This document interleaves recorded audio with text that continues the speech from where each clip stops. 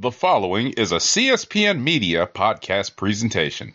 The views expressed by the hosts and guests of the Comic Book Chronicles are the opinions of said hosts and guests. They do not reflect the opinions of the Comic Book Chronicles, the Click Nation, or the Cold Slither Podcast Network in any part. Thank you. Spoilers.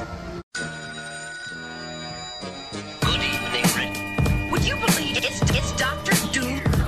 What's on your evil mind? Hold your insulting tongue and mark my words well. How about this rumor that you are really Iron Man, Mr. Stark?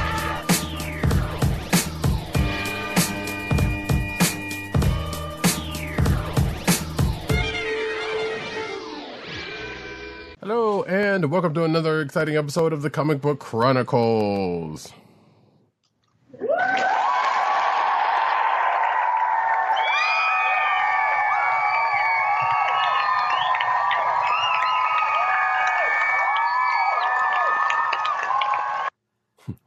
Wow, not the double up. Nice. I am your host, Rydercat, and you can find me at Rydercat on Twitter. You can find me at News Nerds Need on Twitter. You can find me at CBCaps on Instagram. South Carolina with Columbia down the way. And those sound effects you've heard come from none other than our man in Brooklyn, Brooklyn's finest one, Agent_70. On Twitter and Instagram. What's up, everybody? No! Sleep till Brooklyn! There it is. And you can find this here podcast on the Cold Slither Podcast Network. That's CSPN.us is the website. Do it today. You can also find us on this on your podcast personal place of choice, whether it be Google Play, Apple iTunes, aka Apple Podcasts, Spotify, or the Cold Slither Podcast Network SoundCloud page. You can also find us recording live every Thursday night, 9:30-ish p.m. On either youtube.com/theclicknation or twitch.tv/Comic Book Chronicles. Make sure to hit like and subscribe and to give us 5-star reviews. Please and thank you. Right now, tonight, folks. Oh, I will go ahead and say before we go into anything else. So we just did a Treasury edition, and I probably should have saved this a little later, but I'll probably bring it up then. We just did a Treasury edition a couple of days ago on the cut that should never be talked about ever again. We have done the last final word on that particular cut. Y'all know what I'm talking about. So y'all can go back into the feed, into the podcast feed and check that out. That's funny. Yeah, we are going to start off with kind of speaking of Treasury Edition, which we're probably not going to do one for this. We are going to do a quick recap of Falcon and Winter Soldier episode 2. Which is kind of funny because after we did said Treasury Edition, we were talking a good bit about it. So, so let's, what we're going to do is try not to forget what we talked about. That's really what it comes down to. Yeah, it's too late. But, yeah, we will definitely try that. So, we're going to start off with the fact that, let's see. Whoops. Where's that thing? Here we go. So, yeah. So Falcon and Winter Soldier Parade, or episode 2. Let's see. So it's the name of the episode is called Star Spangled Man. With the plan. Of course. And it does, I do kind of remember where it starts off, because it starts off with pretty much that asshole John Walker. And I'm going to call him that. So just... He hasn't shown, well, actually kind of did show that in this episode, but regardless, we see him in a high school locker room. He's getting ready to get, he's at his old high school, kind of getting prepped to go out and talk to, I guess, I don't know if it was a homecoming game or whatever. It was a football game where he's being presented as a new Captain Marvel in front of his old high school, in front of Not even Captain America. He said the new Captain Marvel. Oh, I did say that. Well, yes. that's an insult to her. I want to call him new Captain America. Well, that's an insult to her. So I apologize for that. So yeah, we're seeing John Walker being introduced as the new Cap. I'm still not gonna call him Captain America. He's not. But yes, he's the new Cap. He's in a locker room. We've come to find out that he has a wife. And I know this is gonna sound like I'm making this a point, but it kind of might come up with one. But she's black. He also has a black best friend, which he already had in the comic book. So we get to meet him, his best, well, I guess it's his best friend, but his partner, Lamar Hoskins, who is also from the comics. We'll get into that a little bit, and his wife. She's talking to her before he comes in and talks to him, and then he goes out as Cap on the football field, and he's getting introduced. And there's a black marching band, and they're basically making it like, they're not making it, but they're just like, hey, this is a small town. They pretty much do the name of the small town, right? So he's from where he's from in the comic books. He goes out into the center field and he's talking to Good Morning America, because if that's not corporate synergy, I don't know what is. It's Disney for you. Yep. But, and I think all the while, so he's having this interview with this person from Good Morning America. And then it cuts to both Bucky and Sam watching this on TV, both having seemingly similar emotions about this. Sam seems looks to be a little more conflicted about it than, well, probably, and some would argue Bucky's probably a little bit more conflicted about it than not. But I know, given that Sam was the one who had the shield and, and seemingly duped by the government, as far as we know at this point, kind of has some feels about it. But so we get to that, and then we cut to Sam going on a mission, Bucky having to show up at said mission as he's getting briefed on about it, and they're talking about the fact that Sam didn't. Why did Sam give up the shield? And Bucky's kind of railing on, kind of getting on him about it, and and Sam's like, look, I'm not having this conversation right now. I got a thing to do. And then he just so happens to brief Bucky on it. And Bucky's like, I'm going with you. No, you are not. Dean isn't coming.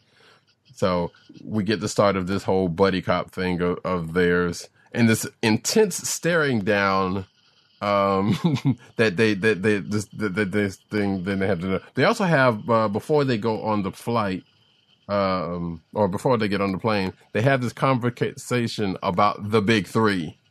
Meaning the big three bad guys that they end up always having to fight, and that's androids, wizards, and aliens, which checks out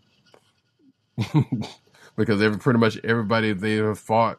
Well, I mean, I was about to say, I think that's an oversimplification. It is. I sound like Jimmy Woo. It's an oversimplification of things, but that's basically right. Because I'm about to say, or Barry Allen and in the Snyder Cut, but anyway, we're not to bring that back up.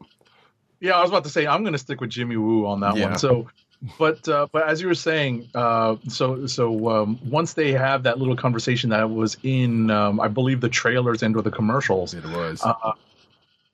They head on this transport to Munich, and Bucky's asking, "Is there a plan?"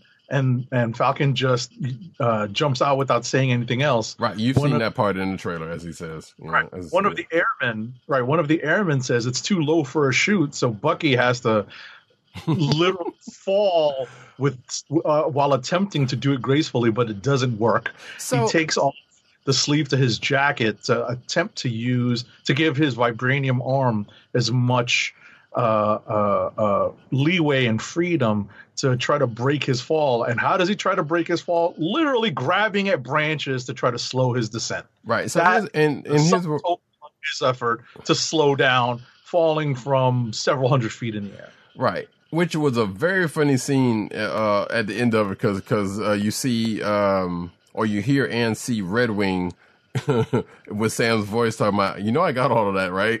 He's like, shut up. Why do you? And this will come back later, because what we know, what I didn't realize is that Bucky has never been a big fan of Red Wing, and he's not a fan in this episode, and there is a bit of a comeuppance. Yes. So as Roddy Cat mentioned, once the time for Bucky to recover from his fall, it's not a landing, it's just a fall. Pretty Once he much. recovers from that, Which again, I know he has the super soldier serum, and I know he's got his arm, but and he did, and he was, hurt by it. But I was like, there is no way in the world, even if it was a couple of 100 feet, even with his vibranium arm, there is no way in the world he shouldn't have been at least a little bit more hurt than that. hey, it's there's only so much you can do to slow down the action. Yeah, So- true. Yeah, I'm sure it had the same effect on me as well. It probably knocked me out of my temporary suspension of disbelief, right? Mhm. It's like, come on. Yeah, That just had like the fight scene. Yeah, just like the fight scene from the last episode. So, you know what's funny about the fight scene? Before we move on, you wonder, I saw a meme on this Mhm. where Bucky, when he's in Winter Soldier mode, he's all like, rah! Right. And when he's in fighting as Bucky in the Falcon Winter Soldier so far, he's always just kind of like, punch, kick. And you wonder if it's because he's under that second rule from the psychiatrist to not hurt anybody. I think that's it. Exactly. You hit the nail on the head. Because like I said, like you said, he's in Winter Soldier mode. He probably would have killed him, if he really went for it. He would have murked all of them. Right. So, I mean, now granted, well, even in the upcoming fight, like I said, it is what it is. And there was them being what they were. Yeah, he was basically holding back. So I did actually notice that. I was like, yeah, his fighting style is a little bit different because he's not in full on Winter Soldier mode. So, And it's wild because I think I mentioned it during our review of the first episode where I said it was nice to see it Right. and hear the music again because you just saw him just go after everyone. mm-hmm. Despite the fact that he had to kill Yori's son. Spoiler alert for the first episode. Indeed. We didn't ring the spoiler bell for this, but come on, people. It's been a week, but we still have to let you know that, yes, we're spoiling episode 2. So as, getting back to the story at hand, right? Bucky and Sam are on the hunt for the Flag Smashers, and they meet up in this warehouse that's just a little bit away from their landing zone. Which was a funny scene in itself. Oh, we mean as they're going into the warehouse? Yeah. Of course. Because they're having their back and forth, and Bucky wants to do things his ways, and he's trying to charge on in, and Sam's like, hold on, we got to calm yourself. So like I said, the whole buddy cop vibe is still in there the whole time. Right. It's funny that you put it that way because their partnership is literally just starting, right? Mhm. So you definitely see the clash in their styles, and you wonder simply because Falcon has this level of technology at his beck and call with Red Wing, where he's always looking to use it for reconnaissance. Like it's not, it's similar to Spider-Man's droney, Mhm. Sending the droney ahead. So, he sends Red Wing ahead to scout out. And it's weird to think that Bucky isn't like, let's do a little bit of recon first. Like, let's just charge in and knock some skulls. That doesn't seem like the Winter Soldier. Right. But, in any event, that's just how they've decided to portray this particular buddy cop dynamic. Mhm. And so, as Roddy Cat said, they're bantering / bickering with each other. And as Bucky goes in stealth mode, there's a little bit of a funny line here where Sam calls him. He says, "Just you're in Wakanda for a little bit. Now you're White Panther." Oh yeah, and then he's actually, Right, he corrects him and says, "Actually, it's White Wolf." wife. Mm-hmm. So. And Sam's like, what? And so essentially they meet up inside, and as they unfortunately give away their position, the Flag Smashers ignore that and just kind of go on their way because they apparently are in a hurry. Mhm. So the two of them make a break for it. And what's wild is that Bucky does does a super soldier run Yeah, to get the truck. and that threw And I'm the like, fuck wait, off. that truck doesn't say anything or do anything. He runs in front of one of the trucks to get to the middle truck. Right. I thought the exact same thing. I was like, wait, he's on the back of this truck and in front of another truck. Nobody shot at him. No, they didn't. Just like, oh, look, there's somebody there. I'm like, okay. Right. So what's wild about this is Bucky discovers what they're stealing. He finds out that they're stealing medicines, vaccines, and he sees who he presumes to be a hostage. And it is not a hostage. It is, in fact, a young female that now we know is Carly Morgenthau, who is apparently, at least for now, who we think to be the head Flag Smasher, the gender-bent Flag Smasher from the comics. Right. Presumably, maybe the original was her dad or something. We don't know. I don't think it gets into any of that. But also, I'm just going to sit here and say, for Star Wars nerds, Bucky gets his ass kicked by NF Nest from the Solo movie, because that's who this young lady also is. Correct. So, as they kind of go at it, they move the fight to the top of the truck, and then the trailing truck decides to pull alongside to give them more space to fight, I guess. And Carly grabs Red Wing and destroys it. Right, and I'm just like, breaks it across her knee, like I'm like, no, Red Wing.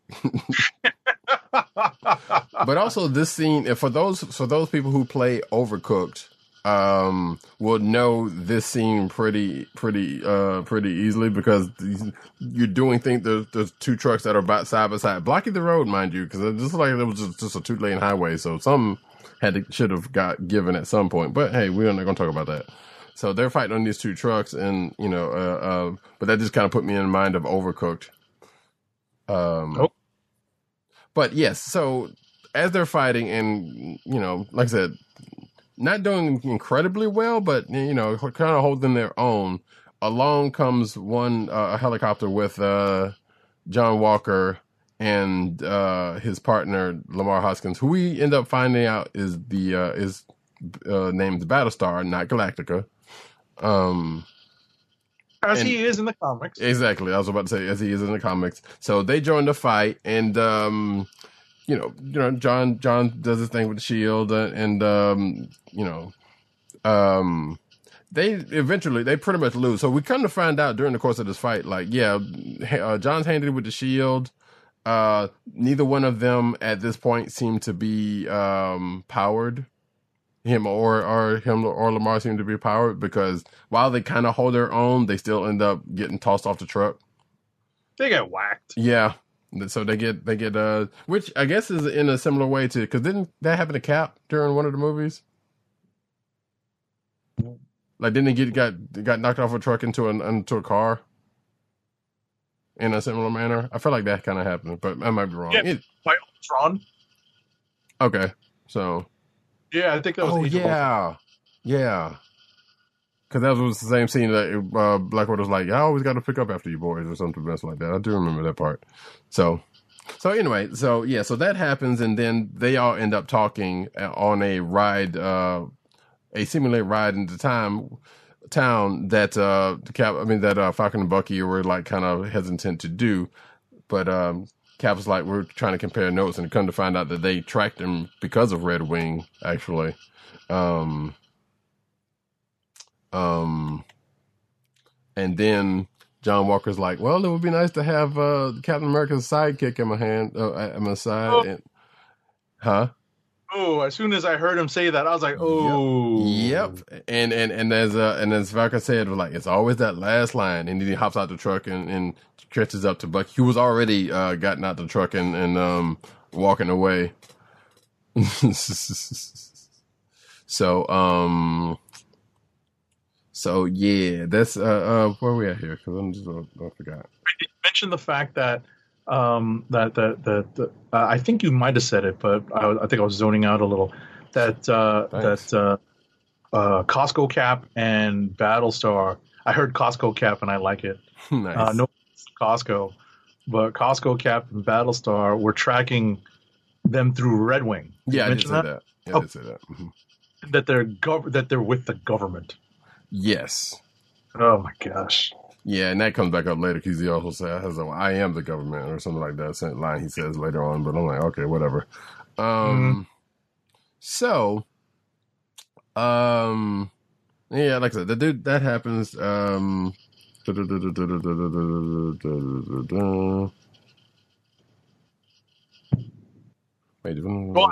This is when Bucky lets Sam know that they should take the shield for themselves. Right. And that at this point, it was a little weird. Bucky's like, I think there's someone you should meet.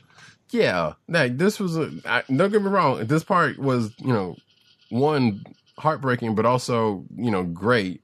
So they end up going to... Hold the thought, because I think you were trying to skip past this part where we catch up with the Flag Smashers. Yeah.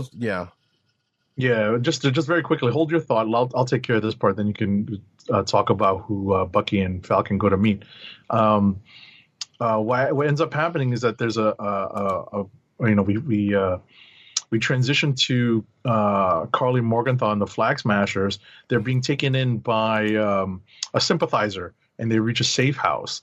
And at that point, they go online and they find out that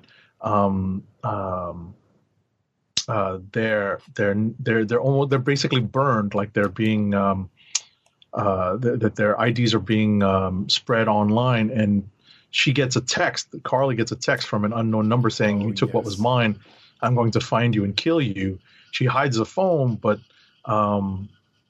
as I said earlier, the other Flag Smashers warned that this global repatriation council that I don't know if you went into that earlier, and Interpol knows who they are, and this global repatriation council is, I guess, something that has been put together to help people who came back from the blip. Right.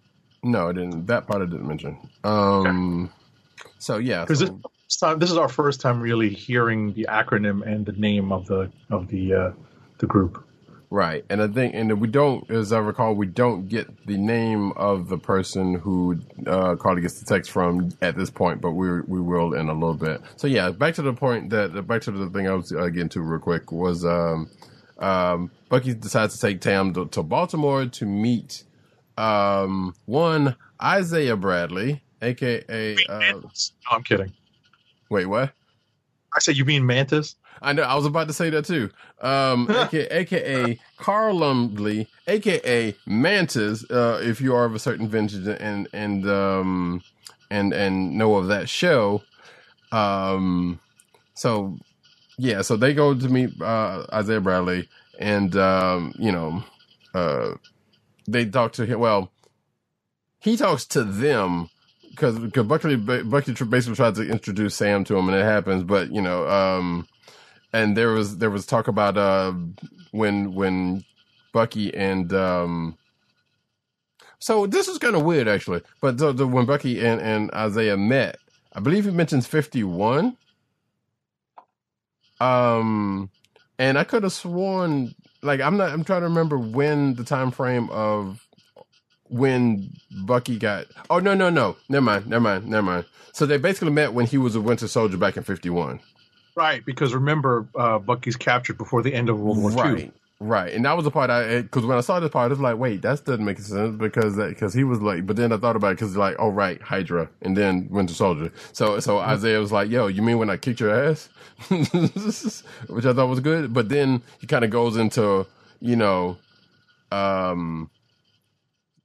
in some kind of real world parallels, because they're basically was like, so yeah, they locked him up for 30 years, for XYZ reasons, and the fact that they experimented on him, which again is a real world parallel to that, and he served his country with no thanks to only to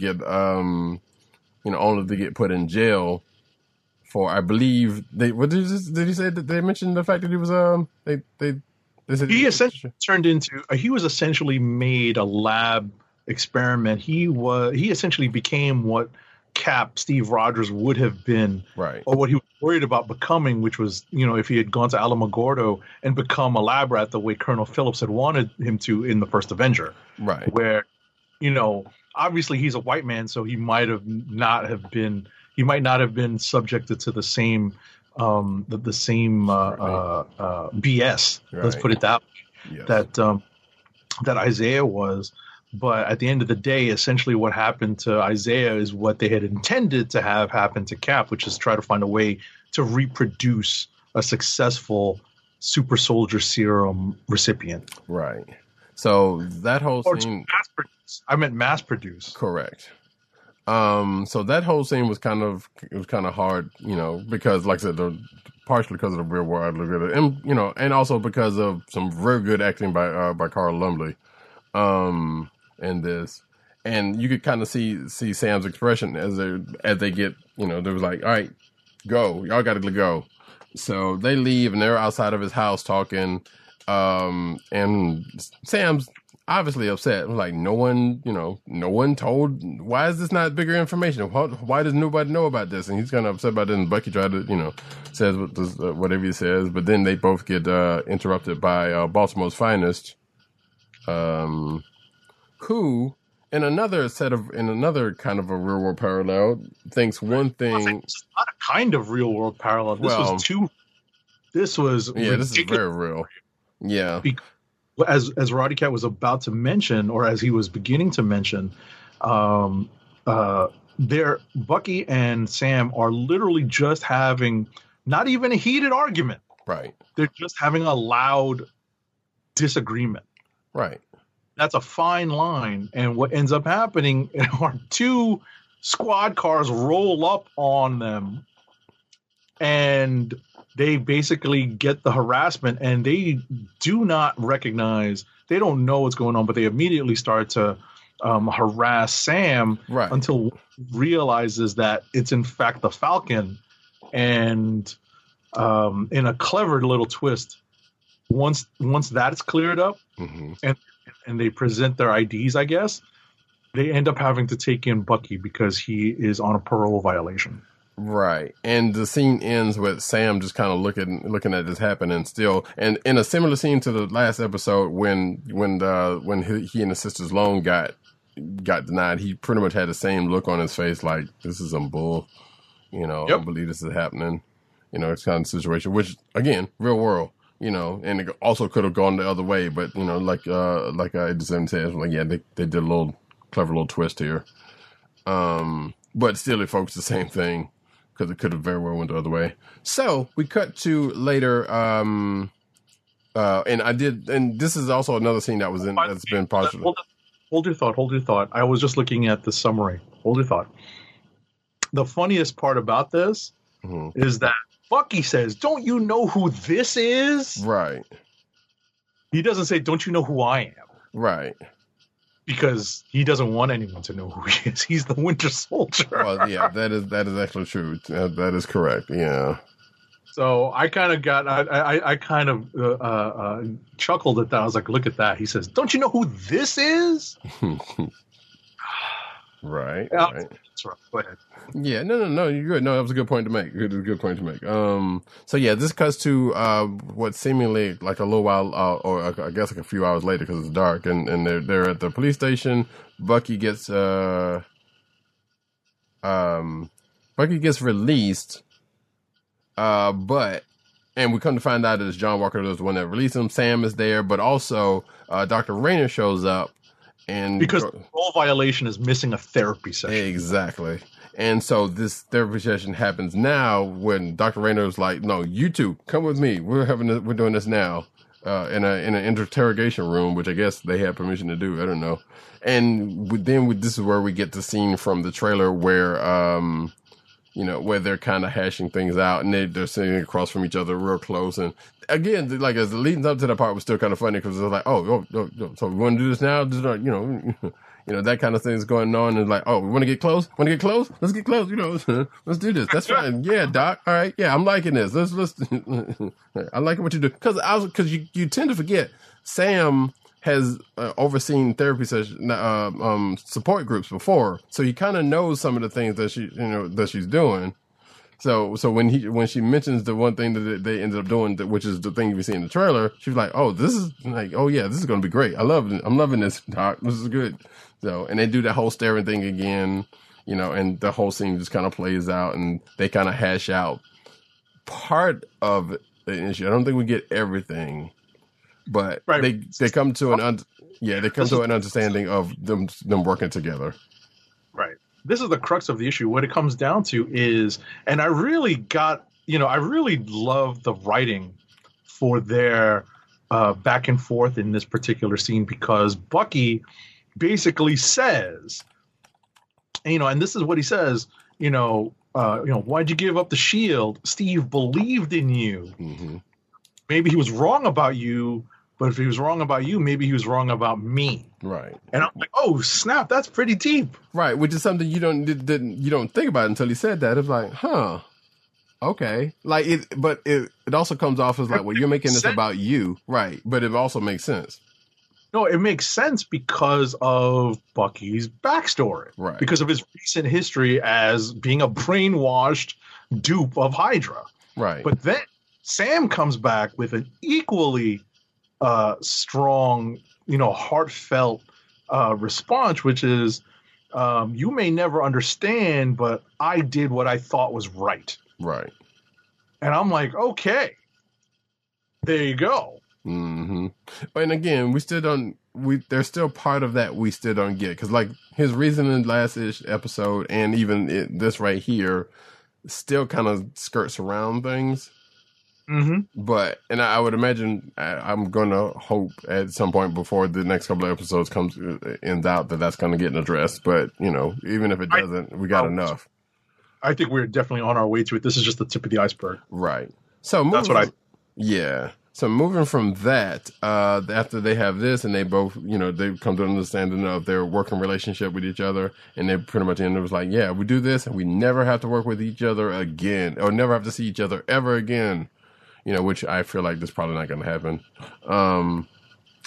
So they go outside and John Walker's there and Battlestar is there and they talk again. And basically they have John wants them to all work together, and they have a conversation about that. And Sam's like, well, look, you're a little bit more profile and you got more restrictions than we do. So we're going to do things our way, because we got a little more leeway than you guys do. And then of course in one dick moment, John's like, well, fine, then just stay out of my way, and then just walks off.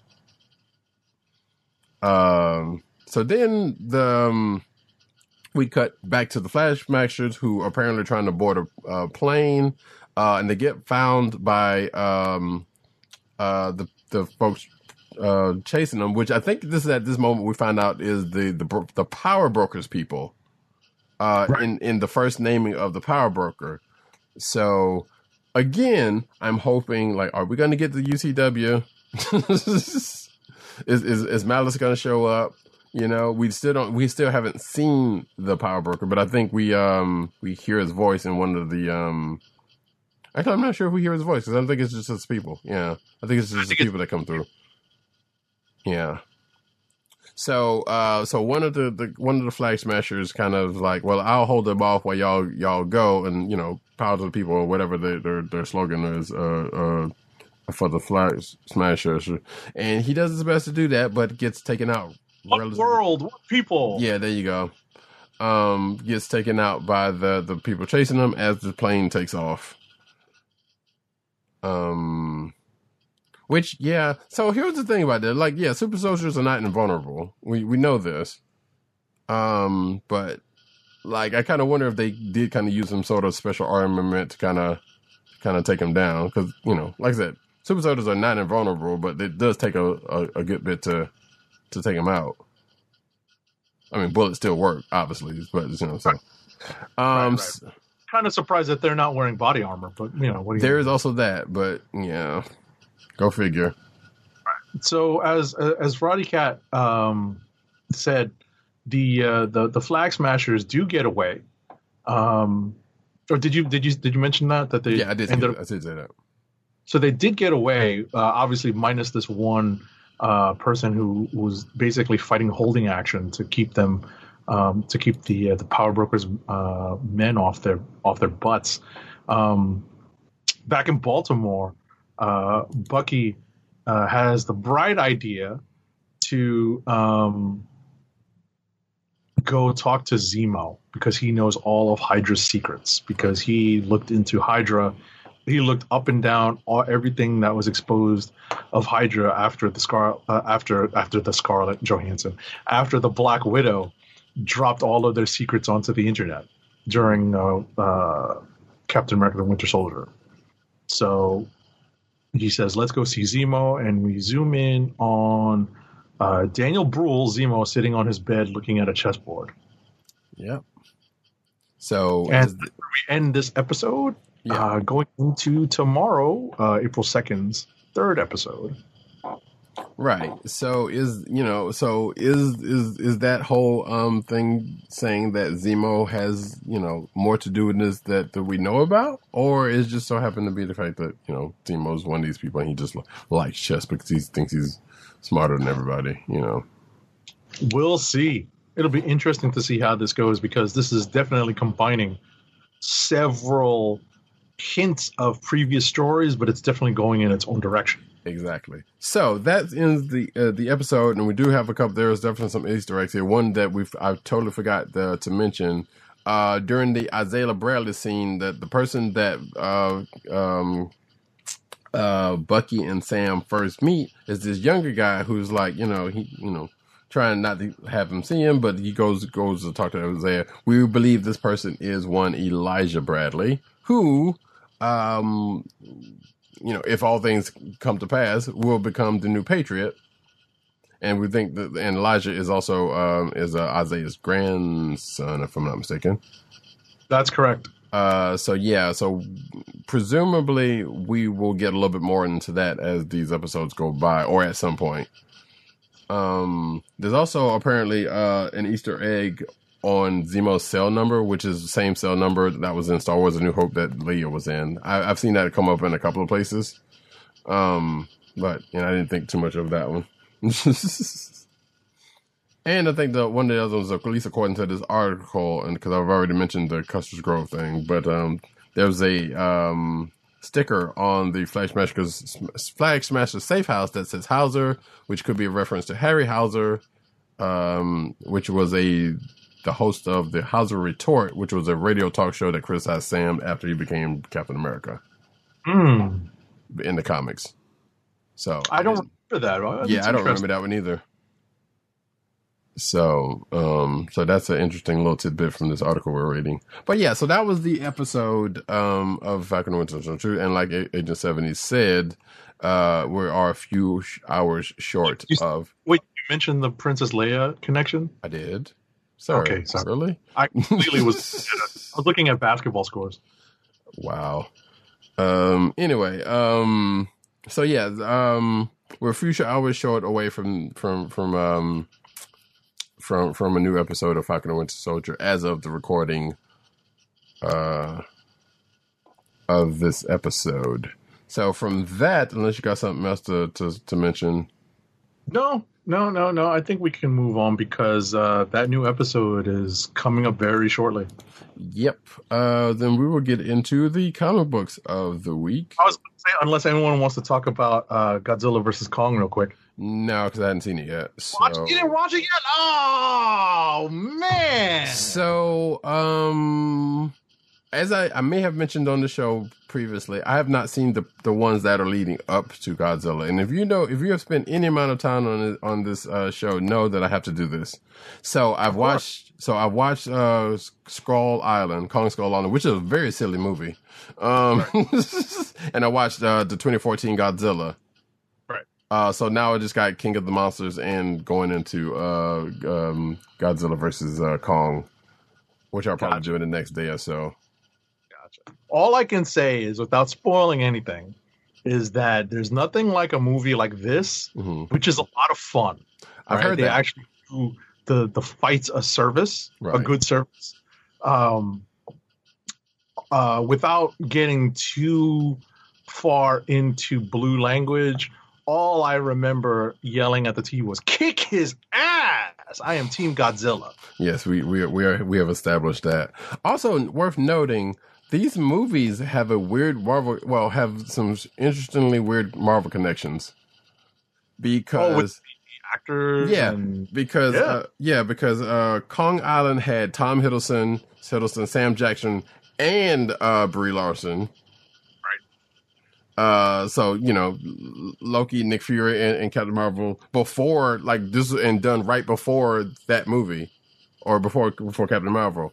Godzilla, the 2014 Godzilla had Aaron Taylor Thomas and Elizabeth Olsen, right? Not playing Wanda and Pietro, but playing husband and wife, which is kind of funny. And again, right before Age of Ultron, right?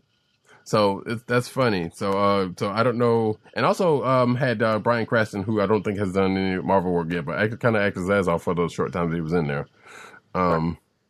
But yeah, so yeah, I'm hoping I'm gonna get to King of the Monsters and Godzilla vs. Kong before the weekend is out. Likely, it's fun. I've heard definitely and it's not a big surprise, and it's not really a huge spoiler because of how these monsters have been characterized, but they definitely play Kong as being far more sympathetic. Right. Which they did in Kong Island also. So it's not, that's not a surprise. It's not a spoiler. It's something that if you had any understanding of the characters going into this, even without the previous movies that you're trying to catch up on, right, you can still figure that as the point of view that they would take. So, right. That being said, now we get into the. So I was looking forward to yelling about Godzilla versus Kong as soon as I remembered it. So right, yeah. There's one other thing we'll bring up. So don't, if you're wondering, but we'll bring that up when we get to the news section. So don't you worry about that. But right now, we're going to start off with the comic books with Black Cat #4. Alrighty, it's written by Jed MacKay with art, not for the only book this week, art by Nina Vacueva, colors by Brian Reber, and letters by Ferran Delgado. Yeah. So we're basically back to before King in Black, thank goodness. And we, in fact, I think, yes, we're pretty much going back to the end of the last volume of Black Cat when we get introduced to this person in a color switched Black Cat outfit. Yeah. So at the last page of the last volume, we get the introduction to the person, and both Agent 70 and I were like, "Who is this person? We have no idea." Well, we're getting a lot more about this person in this issue here right now. So we get introduced to, well, we get, I guess, reintroduced technically, because I believe she did show up somewhere. Like I said earlier before the show, she did come up somewhere else in the past. Yeah, I'm going to look for that now. Go ahead. Yeah, because I was actually doing that. So while you're looking that up, so Queen Cat is the person that we're talking about. One Lily Hollister, or at least that's what her former name was. Because apparently we get a couple of times in this issue to where I don't know who that person is, because apparently something happened and she almost drowned, but she lost all of her memories up until like a year ago. So she only knows the Queen Cat, and she's going through an identity crisis. So we kind of get this whole monologue through her. This whole issue is pretty much her monologuing through it, and her becoming a bat. Actually, not becoming a bat, because she kind of already was. But if you take that reference, but she getting in her head that all she knows is the Queen Cat, and that all she knows is that she needs to go after the Black Cat for whatever reason, because she knows she used to be a hero, and she knows she's also done some bad stuff. But in order for her to be a hero, she needs a villain. So that's what has her going after the Black Cat. If you hear any background noise, I apologize, folks. So hold that thought. It's in, believe it or not, this is actually going way back. Axis, yes. Hobgoblin #3. Axis. You know how long ago Axis was in real time? A while. Holy cow, people! Axis. Yeah, I saw that reference. It was like, wow, this is a Y pull from here, but okay, sure. But then, if anyone remembers, Lily Hollister was Menace, and that goes back a long way during the Dan Slott Spidey run. Right, that gets mentioned here in this issue. before getting cut off. So she's basically to make a long story short, she's actually going back through the last volume of her placement during the last volume of Black Cat, and she's tracking Black Cat and her crew at the various heists at some various heists that she's done, and also making a connection to the other dude that was going after her at a time, who apparently had stopped, who has met his match and was like, I give up. So we see her kind of, tracking the cat and her crew through that, meeting up with this Ocampo dude, talking to him, and it's like, well, he's a critter, but I'm not. And then she ends up meeting up. Black Cat ends up running up on her because because Queen Cat ends up stealing something from her that she got from the Gray Fox. Was it the Gray Fox? What is that dude's name? That dude's name? The old dude that taught her? Black Fox. Black Fox. Thank you. I knew it was a fox in there, but I couldn't remember which color it was. So yeah, after that, which I think we saw that in the last volume, but we didn't get to see who. I can't remember if we saw who it was. But regardless, because of this, Felicia tracks her down. They have a little fight, but obviously Felicia gets all the hand and talking about, oh, there, Buttercup. If you need a villain, I'll be that villain for you. But keep trying. You lost this round, but keep trying. Right. She's the old veteran. Right. She's basically breaking in the young rookie, and I just thought, it was funny, because it was condescending, but in the right way. Mm-hmm. Right. Yeah. Like, if this is what you need, then yeah, go for it, and you keep trying. But you got lessons to learn. Basically. Absolutely. So, and that's pretty much how this whole issue plays out. And it was a good issue. I enjoyed it. Like I said, Black Cat is kind of one of our one of our I don't want to say go-to books, and I can't necessarily say fave, but it's definitely one of our faves. I would say it's one of our favorites. I would also mention that and reiterate what Roddy Cat said earlier, which is it's nice that this book is now back in its prior direction before King and Black decided to muck everything up. Mm-hmm.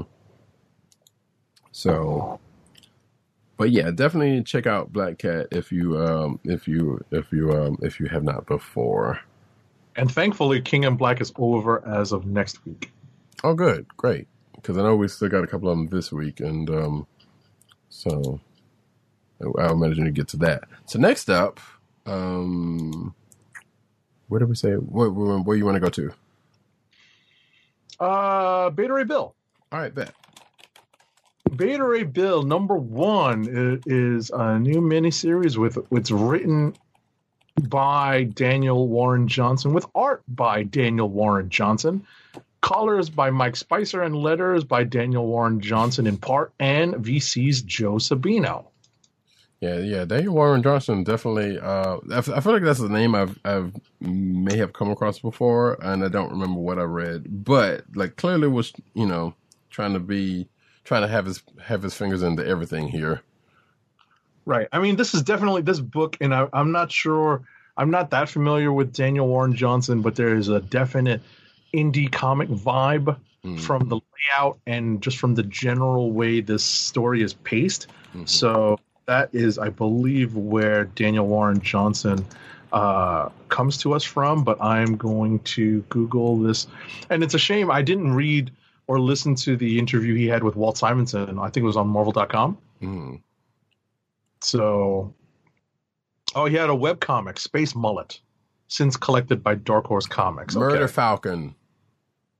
What's that? Murder Falcon. Murder Falcon. That's where I know him from. Yes. Okay. Murder Falcon was was it an Image book? Out, or was it Aftershock? I can't remember. Hold on, I'm looking this up real quick. But yes, Murder Falcon was the book that I know him from. It's an Image comic book that basically it was like, I think it was just like dude. There was a lot of heavy metal imagery, and of course the hero of the story was this almost like a genie type situation where this dude can summon this falcon with this metal arm called Murder Falcon. I think I read we talked about it on the show one time reading the first episode, but I think I don't think anybody read it after that. Got it. But regardless, so yeah, we're getting back to Beta Ray Bill. I enjoyed this because, as Agent 70 said before the show, this got a little personal than he thought it was going to be. But I felt like the article leading up to this was kind of hitting towards that point. But we see Bill in a flashback of his memory, in a flashback in his memory to before. Hit pause. Spoiler warning, because this does spoil some of the things that happen in Thor that have not yet been published. Well, I wasn't gonna actually mention that part, but yeah, that's good to. Because it does, because if you do happen to pick this book up, and I didn't realize it when I read it, there's a couple of things in here that are they're mild spoilers, but spoiled nonetheless. Right. The ending of the current Thor arc, the Prey arc with Donald Blake. So go ahead. Right. So we get a past memory flashback to before Bill ends up going off on his sojourn with Scuttlebutt, his ship. I guess when he's chosen, that's what we get the flashback of. Then cut to present day when in King of Black, actually, where there's a battle at Asgard where, he's taking the lead of, and Sif is there. And, Bill has this rousing speech that gets cut off by Fin Fang Foom, who apparently was possessed by Null, I guess. Right. So they fight.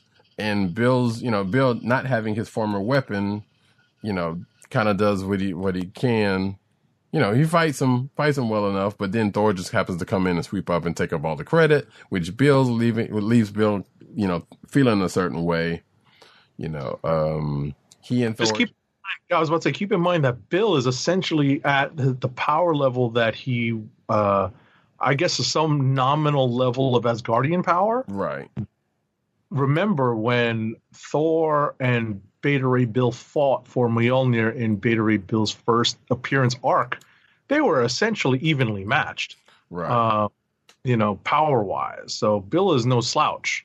True, but given a Null possessed Fin Fang Foom and not having Stormbreaker anymore, kind of took a little bit of starch out of him. Right.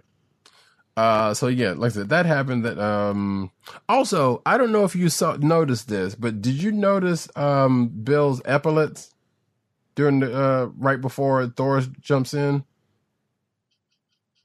Like one of his epaulets has an image that I'm fairly certain was on the cover of a Thor issue. Give me a moment. Sure. And while he's doing that, I'm gonna go through the rest of it real quick because there's really not much to it outside of Bill and Thor talk before there's a celebration around the celebration of the victory, and Bill's kind of feeling some kind of way, but then he goes as he's leaving the celebration, meets up with Thor, who they try to have some intimate time, but that gets interrupted by the fact that the spoilers. That Agent 70 mentioned just now, which again, I'm not going to give away just in case anybody wants to read that. But this pretty much sends Bill off in a funk.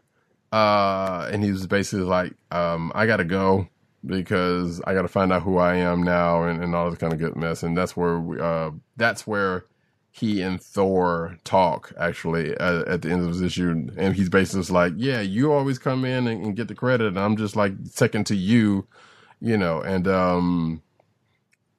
so I got to figure out who I am now and you can't, and he's going to go off and say he's going to go off and find Odin to see if he can get another version of Stormbreaker again, so he could actually, have his life basically back. Or a part of his life basically back. And then that is pretty much where this issue ends. And also, I don't know if you noticed, but there's also Beta Ray Bill apparently likes Hook, the movie. Because you see him watching a TV, and you see, you pretty much see the sounds coming off of TV, and there's a name that gets dropped. that evokes something. And I don't think I've ever seen Hook, but I know who this character is that gets mentioned. You know what's funny? I was talking earlier about an interview that where Daniel Warren Johnson and Walter Simonson talked. It's actually at the end of this issue. It's in the mail. It's in where the mailbag would be. Gotcha. So we can both read that when we get a chance. Mm-hmm. We don't necessarily have to go online to do it, but it's actually in the letters page. It's like 3 pages long. Right. I saw it. I just skimmed it though because I've also was looking at the cover images that they had in there, but I didn't actually read it. So I'm looking forward to taking a look at that. But yeah, when I mentioned that this got a lot more personal, a lot more intimate, without spoiling anything, I didn't realize that that's where this was going to go. But again, that's where some of the spoiler stuff comes into play. Mm-hmm. So, but unfortunately, the next issue of Thor is not coming out next week. It hopefully comes out before the next issue of Beta Ray Bill comes out. So we'll have some closure on that story, and then it won't be too much of a spoiler anymore. Right, but if you're a fan of Beta Ray Bill, you should definitely check this out because it was a pretty well done issue. I would say, as a starter issue, and again, it's definitely different from, or slightly different from, like we've seen this. I don't know if this is what counts as the hero's journey, but I guess if it does, this is kind of the start of it. Mm-hmm. Yeah, and I was looking at the epaulets. I don't necessarily see what you're referring to. So the one on his right looks like looks like either I dare say, I don't know if it's supposed to be like him holding the hammer out. Like if you see, like if you look at that and look at the very cover and in the back, I think there was an actual Thor cover that was supposedly an image of. And like I said, it struck me because I was like, it definitely looked familiar, but I don't remember what issue it was or, what it was, and I didn't have a chance to look before the show. Gotcha. Yeah, I don't really recognize it, but I'll take a closer look. Yeah. Okay. So anyway, unless you got something else on that one, we can push on. Oh, moving on. Silk #1. Let's do that one. Sounds good. Silk #1. It's written by Maureen Gu, with art by Takeshi Miyazawa, colors by Ian Herring, and letters by VC's Ariana Maher. Something that Roddy Cat brought up and made me chuckle because he's 100% on point. We've imported at least 2/3 of the former Magnificent Miss Marvel and Miss Marvel art teams. At least in terms of the art and colors of Tak Miyazawa and Ian Herring. Mm-hmm.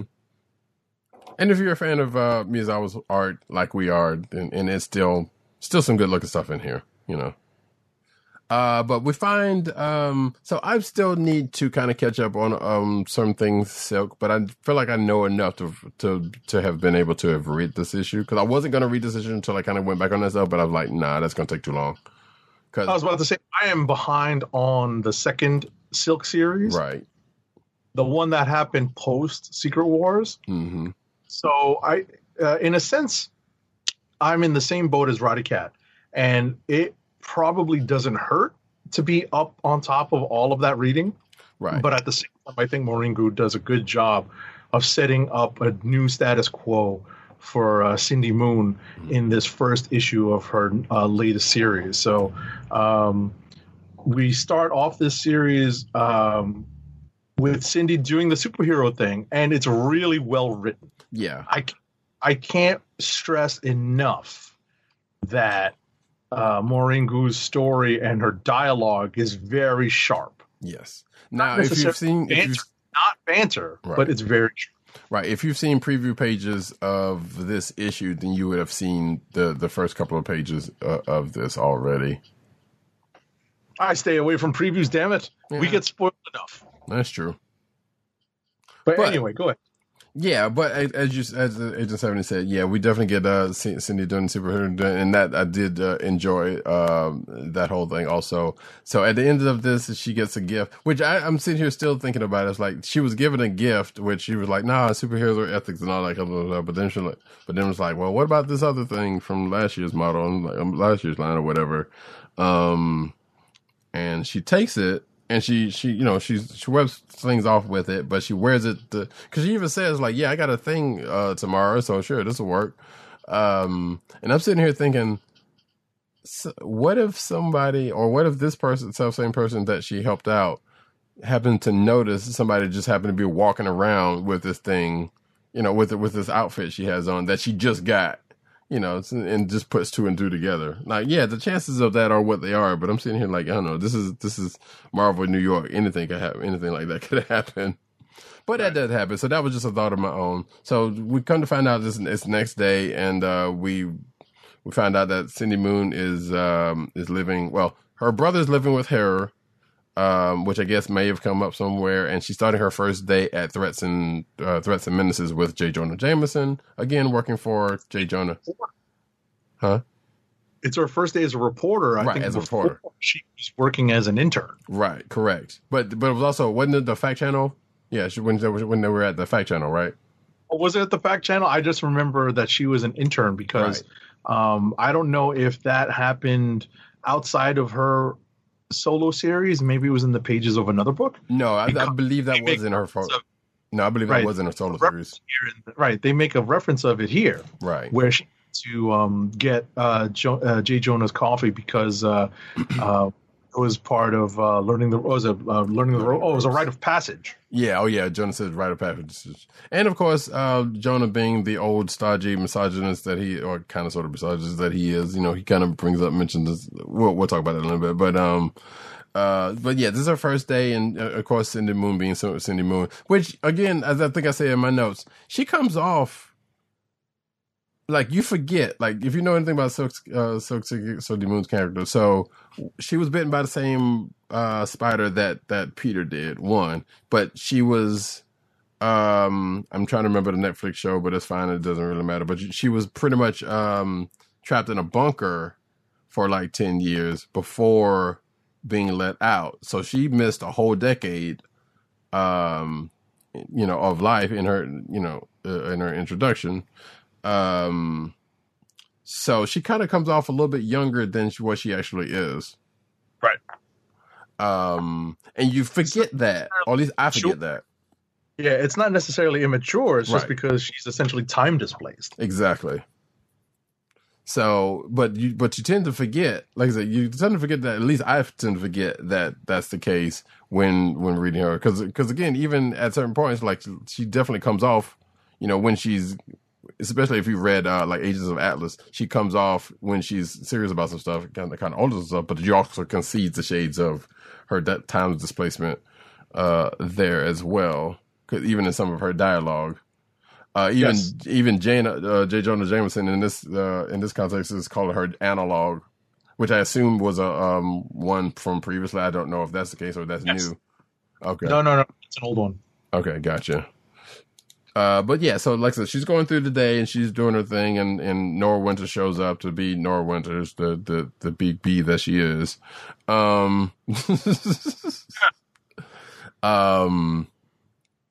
But long story short, that she ends up working on this.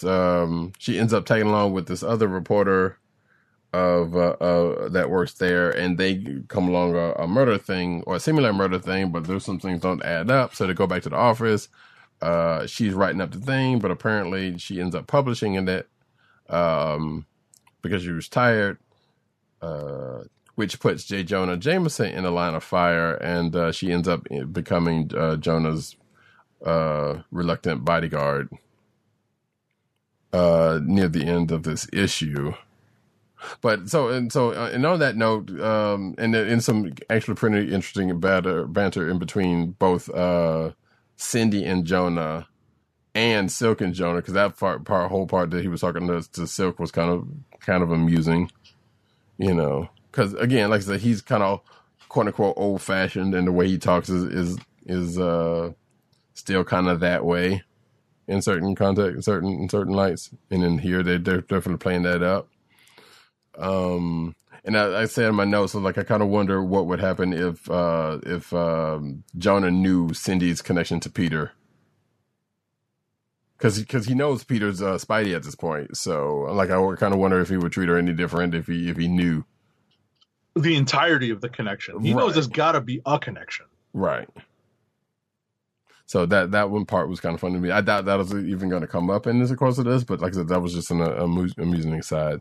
But at the end of this, we kind of find out that Silk ends up being Jonah's bodyguard, but we also find out that she gets this lead on a person that runs a tech company that maybe has definitely has ties to a cat demon, and we see that at the end of this issue before it ends. So I enjoyed. I almost would say this is a potential click of the week. For this week, I thought it was a great first issue. Mm-hmm. Like like Agent 7 said, even if you're not caught up on like we are on Silk, this is a pretty good way to come in on it.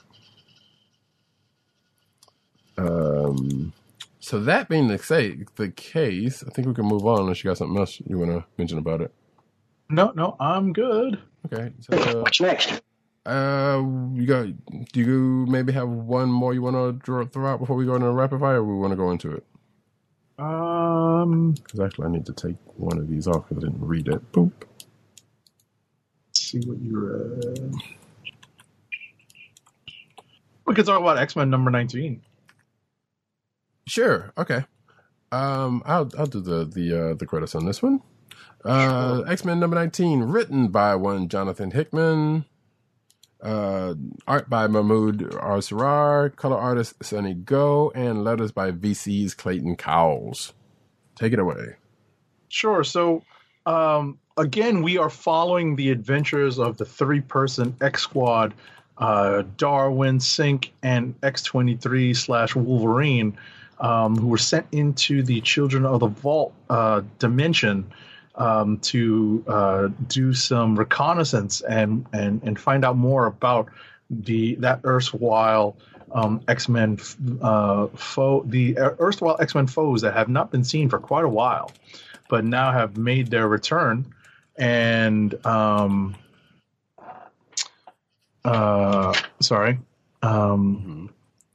with X-23, Sync, and Darwin doing their level best to find out any information that they can, including weaknesses. They have been in this dimension which moves at a speed at a time that is far greater than time would pass here in this dimension. So they spend several, I don't want to say several hundred years, but definitely more than 100 years in this other dimension as they are both scouting, observing, reconnoitering, and then fighting for their lives. Right. And essentially, we find out that the three of them run into lots of problems. They get separated. One gets captured. Ultimately, two of them make their way back. Not two without get captured. spoiling. Yeah. What's that? Two get captured. No, but two of them eventually. I'm skipping past all that. Oh, okay, gotcha. Yeah. One gets captured and stays captured, but two definitely get captured initially. Right. Two of them eventually make their way back to Krakoa. Right. And that seems to indicate that they are going back at some point to go back for the one that was left behind. Right. And that's like broad strokes. Do you have anything to add to that? You pretty much covered it. I think, as I said before the show, there was definitely so the kind of conventions that were done in this issue have been done before. Like you mentioned, time displaced enemies, like we will probably talk about after a while. But also, kind of now that I'm thinking about it, shades of Hoxpox in here. Not necessarily. Well, kind of, sort of with the Moira stuff. Because in her case, she lives like different lives, but the same life, different, different ways. And this is just pretty much just going, them just kind of just being time displacing, going into generations. And I feel like we've seen this kind of stuff like that. And it is also couched in kind of a pseudo love story with a couple of the characters that kind of gets reset at the end of this. So there's a couple of things that are actually going on in this issue. And it was pretty good. Let's just to round that out. All right. It was well written. It was well executed. Mm-hmm. So, and yeah, like Agent 7 said, like we'll, at some point, even if they don't do it the next issue, they're definitely going to be back here at some point to kind of deal with what they found out during the course of this. Right. Because even in the data pages and between the data pages and what some of the narration, like you can kind of see some hoxpox shenanigans going on with the Moira stuff in the way that's being told and in the way that it kind of goes off. So, but yeah, good stuff if you read it. That being said, I guess if we got nothing else pressing, we can go to rapid fire. Fire it is. I'm going to spin it up. Fire.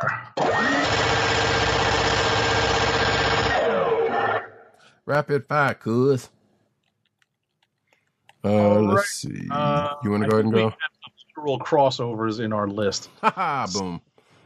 I will lead off and get the ball rolling. So, crossover number 5. This is an Image book written by Donny Cates with art by Jeff Shaw, colors by Dee Cunniffe, and letters by John J. Hill.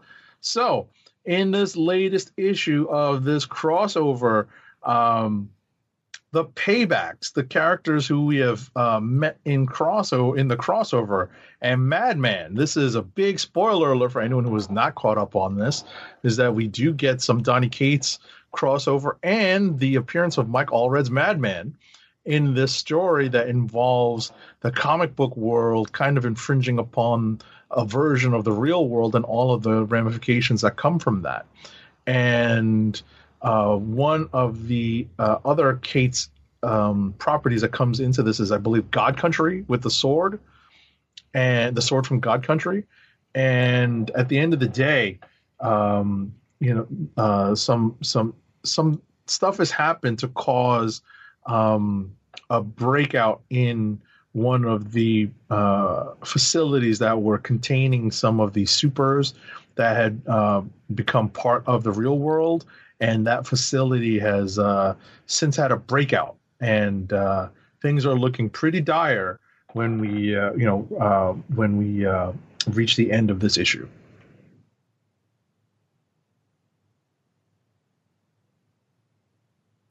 Okay. Anything else? Oh, I never read it. Oh, I thought it was on your list. No. No, I hadn't read it yet. I need to go back and do the whole thing. I hadn't read any of it yet. Oh, my bad. I was just scrolling quickly. I thought I saw it on your list. Okay. Next up is Captain America number 28, written by Ta-Nehisi Coates, art by Leonard Kirk, colors by Matt Miller, and letters by VC's Joe Caramagna. So if you didn't know by now, Ta-Nehisi Coates is wrapping up his scripts on all of his Marvel Comics work, because he's going to be working on movie scripts for DC Warner Brothers. So this is 2 issues away. I believe his run ends with Captain America number 30. Yep. And thanks. And so Coates is still deep in some of Captain America's history, but with his own twist, and definitely bringing in lots of real world current events allegories, and definitely relating some of the stuff that we have seen in previous Cap stories and updating it so that we will see how that plays out in today's reality, or at least in today's allegorical reality in Marvel Comics.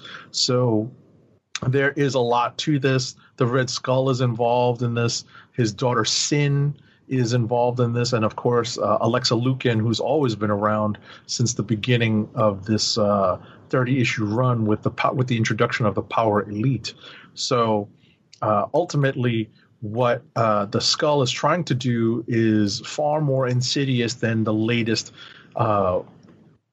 take over the world plot, and it is striking at the heart of the idea of Captain America. And that is where this story seems to be headed. And it's actually a pretty it's a pretty good look into the idea of Captain America from this perspective, from the idea of trying to take out Cap in a much different way than what the Red Skull would have traditionally done. Next up is King in Black, Return of the Valkyries number 4. And this is written by Jason Aaron with Torun Grunbeck, with art again by Nina Vakueva. This is, like as I said before, this is her second book out this week, with colors by Tamara Bonvillain and letters by VC's Joe Sabino. Did you read this book? Nope. Did not. Okay. Well, I know that Roddy Cat is doing his level best to stay away from all things King in Black as hard as he can. Sometimes it's more difficult than others. In this case, this is a much more direct tie-in to the events that are happening in King in Black. The Valkyries are tasked with doing their part to weaken Null by, spoiler alert, cutting off his connection to the headless Celestial, the dead Celestial whose head became nowhere. And there's lots of stuff going on that is, in fact, related to what's going on in King in Black. It's tangential, but definitely related. And ultimately, the Valkyries succeed at their mission. And at the end of this, we are led into a tease to the next Valkyrie series, which is called The Mighty Valkyries. And this is on sale April 21st, so it's not far away. It is not far away. So as I mentioned earlier, I think we were on the air, but if not, this is again one of those. This Return of the Valkyries is one of several King in Black one-shots and or miniseries that seem to pick up directly from series that ended just prior to King in Black. And I mentioned Gwenom versus Carnage being one of them, where Sean and McGuire wrote that miniseries. So it essentially picks up with just a tie-in to King in Black. It picks up some of the story threads in Ghost Spider, same as in this Return of the Valkyrie story, which takes up several threads that were in the Valkyrie series that ended just before King in Black. So that is, something that I wish I had thought harder about, and maybe I would have pulled some of these stories to keep up the previous storyline, as pulled them in my physical pull list. And last but not least is U.S. Agent number 4. This is written by Priest, as in Christopher Priest, with pencils by George Giante, inks by Carl Story, colors by Matt Miller, and letters by VC's Joe Sabino. So I'm not going to spoil this too hard because Roddy Cat, I believe, is going to at least flip through this. Yep. So ultimately, in this issue, we get the plot definitely moving forward with John Walker's family relations becoming gigantic pains in his butt, which was revealed in the previous issue. Are you up to date other than this issue? I know his sister is the one that's doing some things in there. I know enough about that part. Yeah. Right. So that's essentially it. So that's so now that that's clear for Roddy Cat, we do get some flashbacks here of John Walker being more progressive than we've ever thought he might be. But at the same time, it's still the John Walker that we've all kind of learned to hate. It's still Priest. He's still writing a really well put together story. There is the revelation of another U.S. agent being in play because John Walker has been decommissioned as the U.S. agent during the just prior to the events of this miniseries, and so there is another player on the board, and his motivations are suspect, of course. And ultimately, we get more information as to what that character might want and might be up to. And finally, at the end of this issue, we get a really weird cliffhanger page. It's really out of nowhere. I kind of chuckled when I saw it because Gianti does a good job of drawing it, and it came out of nowhere for me when I read it. So I credit Priest with really surprising me with really out of left field, and shout out to opening day for Major League Baseball today. Of course, the Nats had to catch a case of COVID, so the Mets weren't able to get, let's go Mets, weren't able to get their opening day game in because of the Nats having a positive test. So, but in all seriousness, getting back to this was definitely out of left field, this cliffhanger page. And when Roddy Cat gets around to reading it, he will see what I mean. And that's it for me. Yes, and look forward to more distractions from Agent 70 as the baseball season starts up in earnest. So, what are you going to do? I had baseball and basketball. I was monitoring this show. Sorry, folks. Let's see. Sorry, I said I meant to add hockey. Oh, hockey's still well. Yeah, okay, great. Hockey still going on. Well, all right then. That being the case, let's see. For me, we start off with the next Batman, Second Son, number 6, which is written by John Ridley, art by Travel Foreman, colors by Rex Locus, and letters by Darren Bennett. So, at the end of last issue, and this is a digital first book, if I haven't said that before, and I know I have, so which means it's coming out digitally first, and then they're going to reprint it physically at some point soon. So yeah, Luke in his Batwing gear kind of goes after Ratcatcher, because Ratcatcher was apparently the one that put his sister in not only in the hospital, but is the one, I guess, potentially the one called for her to relapse. And this was stuff that came out of his book from a while back. So, this was kind of new to me. But he catches up to Ratcatcher, and this is all during the course of the starting of Future State, which means that the police are after anyone in a mask. So the GCPD are find out that Ratcatcher's out and about, and they also go after Ratcatcher and find out Batwing. But they also kind of sort of end up helping him take him down, because he was kind of having a little trouble with Ratcatcher, who apparently had turned a little bit of Pied Piper in this instance. But like I said, that happens. Luke gets away, but seemingly fails to get what he needs, because he was trying to find some information on how to get his sister, who's, like I said, back in the hospital again, well. And it seemed like the Ratcatcher thing is going to come back, because it looks like somebody may or not have taken up the mask. And at the end of this issue, because of Luke failing to do what he was sent after Ratcatcher to do, it seemed like we might be starting to see the turning point in where Jace will end up getting to become a part of the Bat family. But we don't necessarily get that. We do get a little bit with Jason here, because this is actually this was kind of a more Luke focused issue. But we do see Jace kind of come in on a few cases, including at the end of the issue.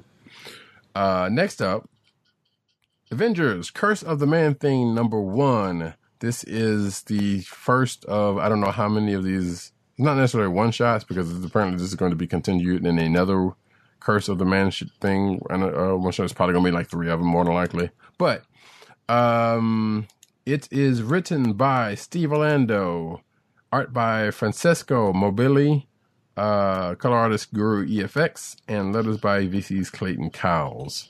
So without spoiling it and it's not a big spoiler, but I'm just gonna not say too much of it. But Agent 70 will get it when I mention this.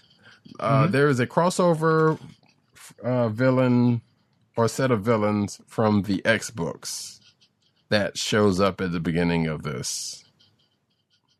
The seemingly main villain is related to one of these villains.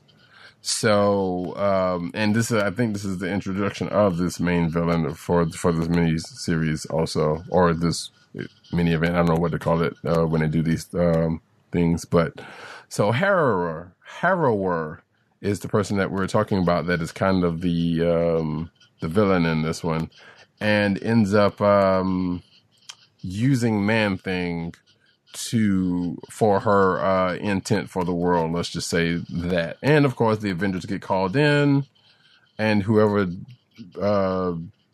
knows fear burns at the touch of Man-Thing, which is a big part of a thing that happens here. But again, like I said, the Avengers get involved. One of them actually gets to talk to the person behind Man-Thing, and we kind of find out that there is a connection between them two, which we kind of already knew, but we also get a revelation in between that at the end of this issue. Because if you know anything about the history of Man-Thing, you know that the person behind Man-Thing was a scientist in his own right, doing trying to recreate something that has to do with one of the characters. And if that's not a big lead, I don't know what to tell you. So that's that. And like I said, it's an all right first issue of what it is. It pretty much starts it off, but it's going to get continued in Spider-Man Curse of the Man-Thing #1, which is going to come at some point. But it also ends up on that revelation that I just talked about. Transformers #28, written by Brian Buckley, art by Anna Malkova, colors by David Garcia Cruz, letters and design by Jake M. Wood. So for some strange reason, Cyclonus is going after Six Shot because I guess Anna, who is the leader of the Decepticons Guard at this point. There's some things going on in this book.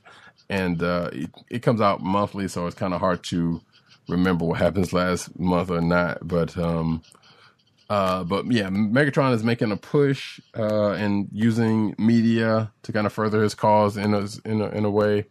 And also a lot of action is going on because there's like a jailbreak, and Bumblebee gets recruited, presumably for the Decepticons. I'm not even sure what's going on, but there's a breakout, and some folks looking for some bots looking for new recruits for, like, I believe Megatron's cause. And there are some allegiances that still have yet to be written in stone as of this time, because this is before the events of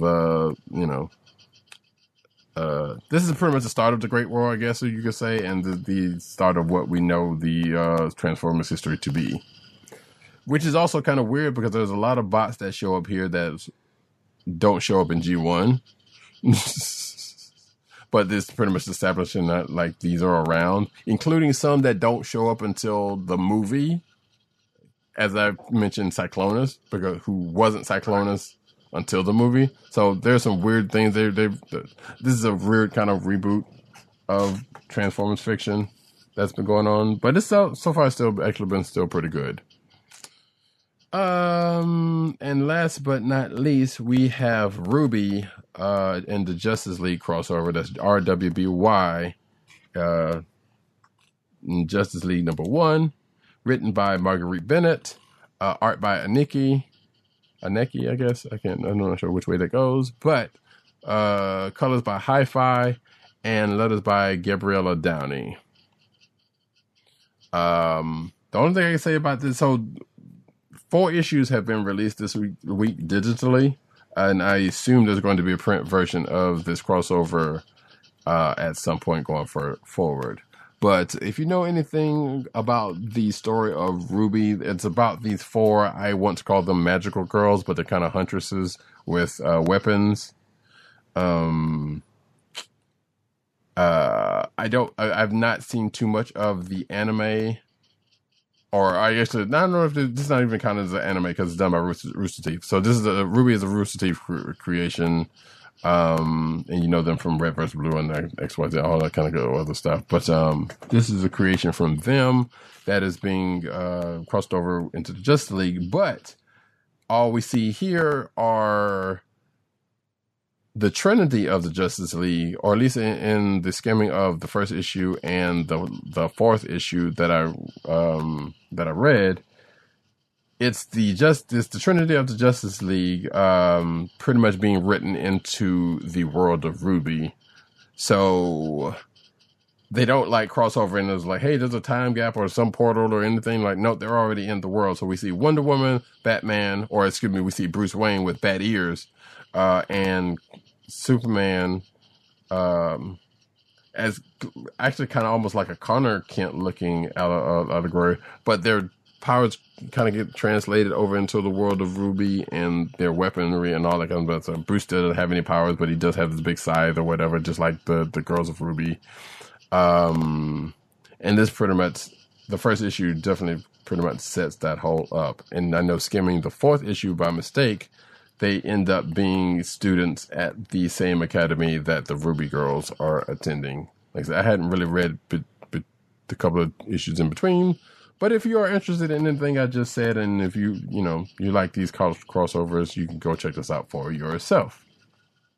And that, folks, is it for me. You didn't get a chance to look at the other history of the DC Universe number 3? No, I didn't, but I do know Katana's on the cover, and I didn't get a chance to skim through it. Just started to flip through it this afternoon. Didn't really have a chance to go through it carefully, but I was intrigued that they use Katana as the point of view for the third issue. Right, so I definitely will be checking that out. And also, there's a couple of books I didn't get a chance to get to, like X-Men Legends, as we talked about before and whatnot. But yeah, those 2 books I definitely want to check out. There's also that Marvel Action Captain Marvel with Spider-Gwen I kind of want to check out also, but I didn't get a chance to do that. Or the IDW book? Yeah. Gotcha.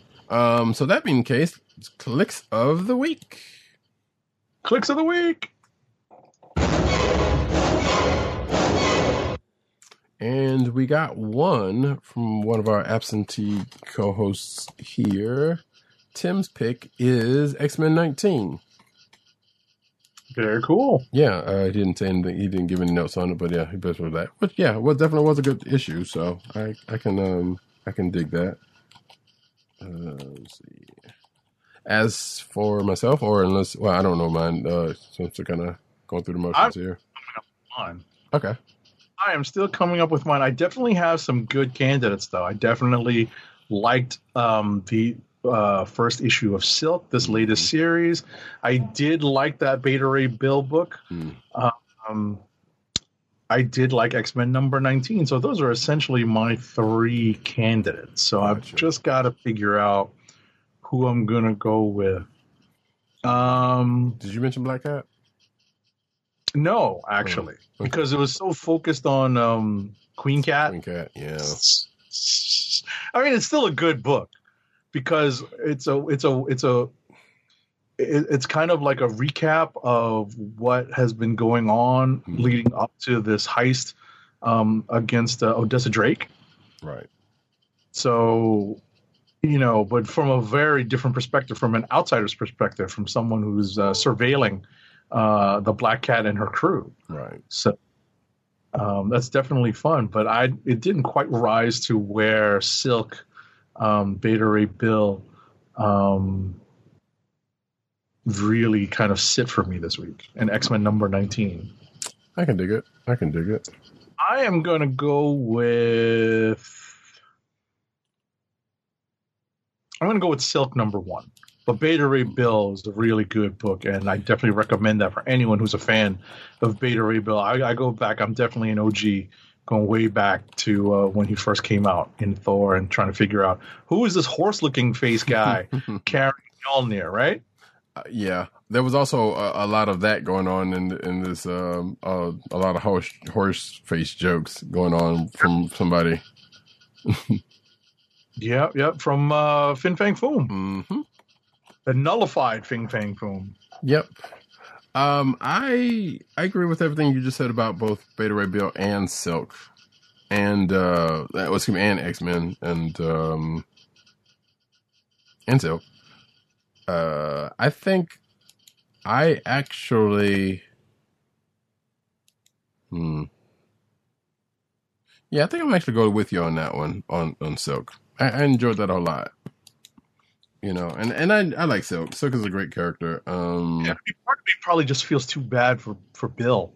You know, I just kind of feel bad for him. Yeah. I'm just like, oh, that's so tough, man. But it's kind of one of the things that I'm fairly sure someone has thought of in the past.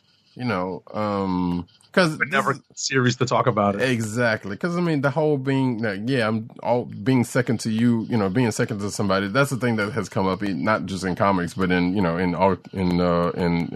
TV and movies also. So that's not a new concept, but the way it's done here,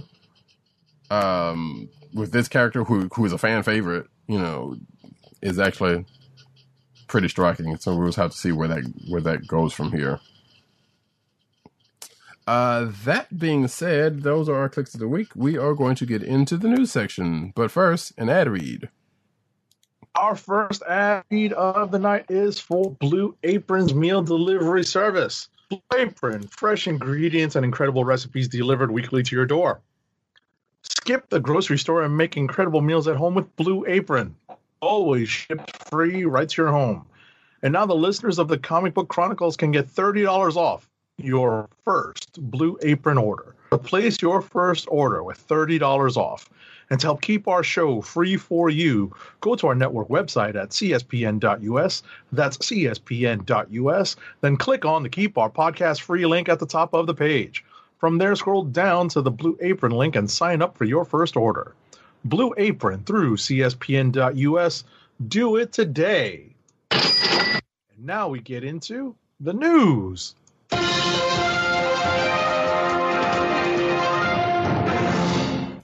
I know we said that this was going to be the treasure edition that we did this week was the last word in that cut. But I've also said on social media that there was going to be some news coming out of this stuff. So here we are, folks. Cinematic news. Zack Snyder's Justice League references the director's favorite film. That film is Excalibur. So apparently in that film, one character says a line that is said during the course of the Snyder Cut, and apparently that was a reference to Excalibur. I did not know. Next up. Goodness gracious. Although Godzilla vs. Kong had not released at the time that this article was written, certain Snyderverse fans are leaving one-star reviews on the Godzilla vs. Kong IMDb page as a form of protest against Warner Brothers. Now, talk about your misdirected anger. Stupid. But it's also the same stupidity that got the Snyder Cut in the first place. So, you know, take it. Right. Review bombing and asking viewers to boycott it because it's a Warner Brothers distributed film, even though it's a Legendary Pictures licensed property from Toho. So, like, it come doesn't on, make sense. That makes no sense whatsoever. Mm. And apparently, there's a hashtag going around to restore the Snyderverse, and the less about that. We don't need that. We don't need that. I feel like we said that during the course of the Treasure Edition, but yeah, no. Warner Media's hashtag Stop Agent Hate tweets are being flooded by calls to restore the Snyder Cut. Again, more stupidity. So, tweets by Warner Media in support of the hashtag Stop Agent Hate movement are being flooded by Justice League fans, which I'm not sure how they know this, but calling to hashtag restore the Snyder Cut. Snyderverse. Yeah, they're responding to tweets by Warner Media, and Right. come on, people. Like, yeah, this is so stupid. Now, so I would probably say this, and this is not trying to give them any kind of, any kind of leverage or anything, but there are people out there that are just trolls, and it might seem like it could be these people, but it might actually not be the people they're talking about. But it also very well could be. So I'm not even sitting here trying to say that it very well couldn't be, because they're just saying the internet brings out a bunch of stupid ass people. Anyway, so Warner Media, the company behind Zack Snyder's, Warner Media is pretty much Warner Brothers. Come on, we know this. Has posted several tweets promoting a Stop Asian Hate fundraiser, encouraging followers to donate to either Asian American Chamber of Commerce or Asian American Advancing Justice. Many of the replies to these tweets are being flooded with Justice League fans demanding Warner Media instead restore the Snyderverse. Again, stupidity. And you can see the tweets in the article here. And it is so sad that we're at a state that this is a thing that continues to happen. Mm-hmm. One, Asian hate should not be a thing to happen. Also, nor not black people hate, not Indian people of color hate or anything like that. But also people doing shit like this, when you could just be good humans. But I know that's not a thing anymore. Next up, though. This is me. So the DC Extended Universe's Batgirl is set to play a big role in Ben Affleck's scrapped version of the Batman, according to Deathstroke actor Joe Manganiello. There was a big, huge showdown, I think, between Batgirl. Batgirl jumps in to try to help Bruce because Deathstroke is so fast they can anticipate Bruce's movements. Manganiello told the Comic Book Nation podcast, and there was this huge fight in Gotham City where Batman is like completely afraid because he realized he's met someone who can take him, and then that leads to this big climactic battle through the streets of Gotham City. At the end, it was like a real psychological thriller where Deathstroke was kind of like a horror movie villain, like a shark, kind of like Jaws. Okay, Joe Manganiello. Yes, but we'll never get that movie, so it doesn't matter. Right, and it still bothers me that they would choose Dark Knight Batman to go up against Deathstroke. Like, really? Still on that, huh? Folks, Yeah, definitely check because out. that's all Snyder wants to do. Definitely, folks, check out the Treasure Edition again. That is in the feed prior to this episode, both in video and audio form. The Suicide trailer shows off its ridiculous cast of villains and Starro. It says here kaiju, and I know Godzilla versus Kong is a thing now, and yes, it is. I was about to say, in the wake of Pacific Rim, that also everyone kind of has an idea of what a kaiju is, but there's this very specific creature that we are referring to here. Exactly. It's freaking Starro, folks. It's I guess Starro in some manner could be considered a kaiju, but no. So, it appears that the Suicide Squad are going to go up against Starro. Okay, I just saw an April Fool's joke that's pretty funny. Okay, what's that? I'm going to... it's from comicbook.com. Breaking, Star Trek 4 will bring in reboot Picard, played by Dwayne The Rock Johnson.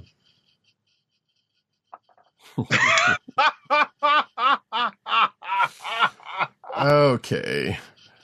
You know what? Somebody's still trying out there. I appreciate that one. I like that one. That's a good one. Yeah, like I said, if folks didn't know, we are recording this on April 1st, which is April Fool's Day, and happy April Fool's Day. And hopefully you are not being actually fooled by some of the news that has come out between yesterday and today, or yesterday as of the 31st of March and today the 1st. And I gotta be honest, it kind of makes it kind of hard to look for news around this time.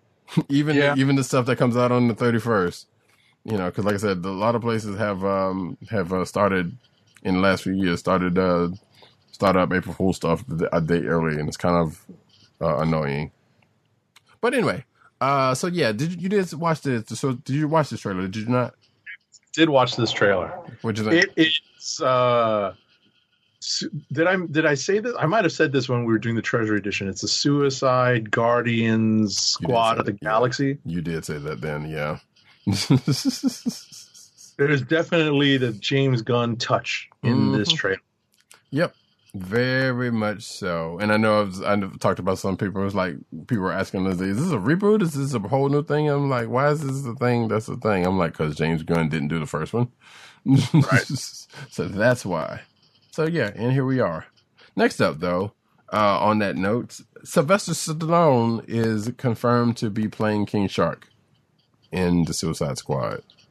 So if you watched the trailer and you saw King Shark talking, and you notice that the shark is not a hammerhead, by the way, unlike comic versions of King Shark, you know who the voice is behind it. Hey, yo. Pretty much. And I pretty much just took the next article also because, James... I was about to say, it's right in the, you could have left it for me or you could have just kept going with this. No, I'll keep going. I got this one. And yeah, like I just said, James Gunn, the King Shark is not a hammerhead, and James Gunn pretty much explains why King Shark isn't a hammerhead on Twitter. And I saw the post. I saw his post on this when it happened. So I was like, you know what? Yeah, sure, why not? That kind of makes sense, I guess. And I couldn't remember how King Shark was. No, that wasn't King Shark. That was Killer Croc. Never mind. That other movie was whatever it was. Next up, though. Oh, what the hell? I was about to say, I didn't do that. No, that was a auto-playing video. You know I hate them. Got it. Next up. So I got this one. Black Adam. Release date has been confirmed. Warner Brothers announced that the movie will hit cinemas on July 29th, 2022. No further information was released regarding the long-gestating Dwayne Johnson project, though Warner Brothers teased that the hierarchy of power in the DC universe is about to change. The announcement also highlights the fact that fans should expect Black Adam only in theaters, which would seem to indicate Warner Brothers does intend to eventually pull the pin on its simultaneous HBO Max releases and return to a traditional cinema-only approach. Let's hope that they can. Right. People, keep wearing masks. Keep wearing masks. Yes. Social distancing, wash your hands, all that good stuff. Please keep it up. Oh, my goodness. I saw this video, and I can't help but think it's true, and where there was a party, and there was pretty much a vaccination, a post-vaccination party in California. So and there was a lot of people gathered together, presumably after they got vaccinated and to go party. Like, stupidity still reigns supreme here, folks. Not yet, people. Not yet. Yeah.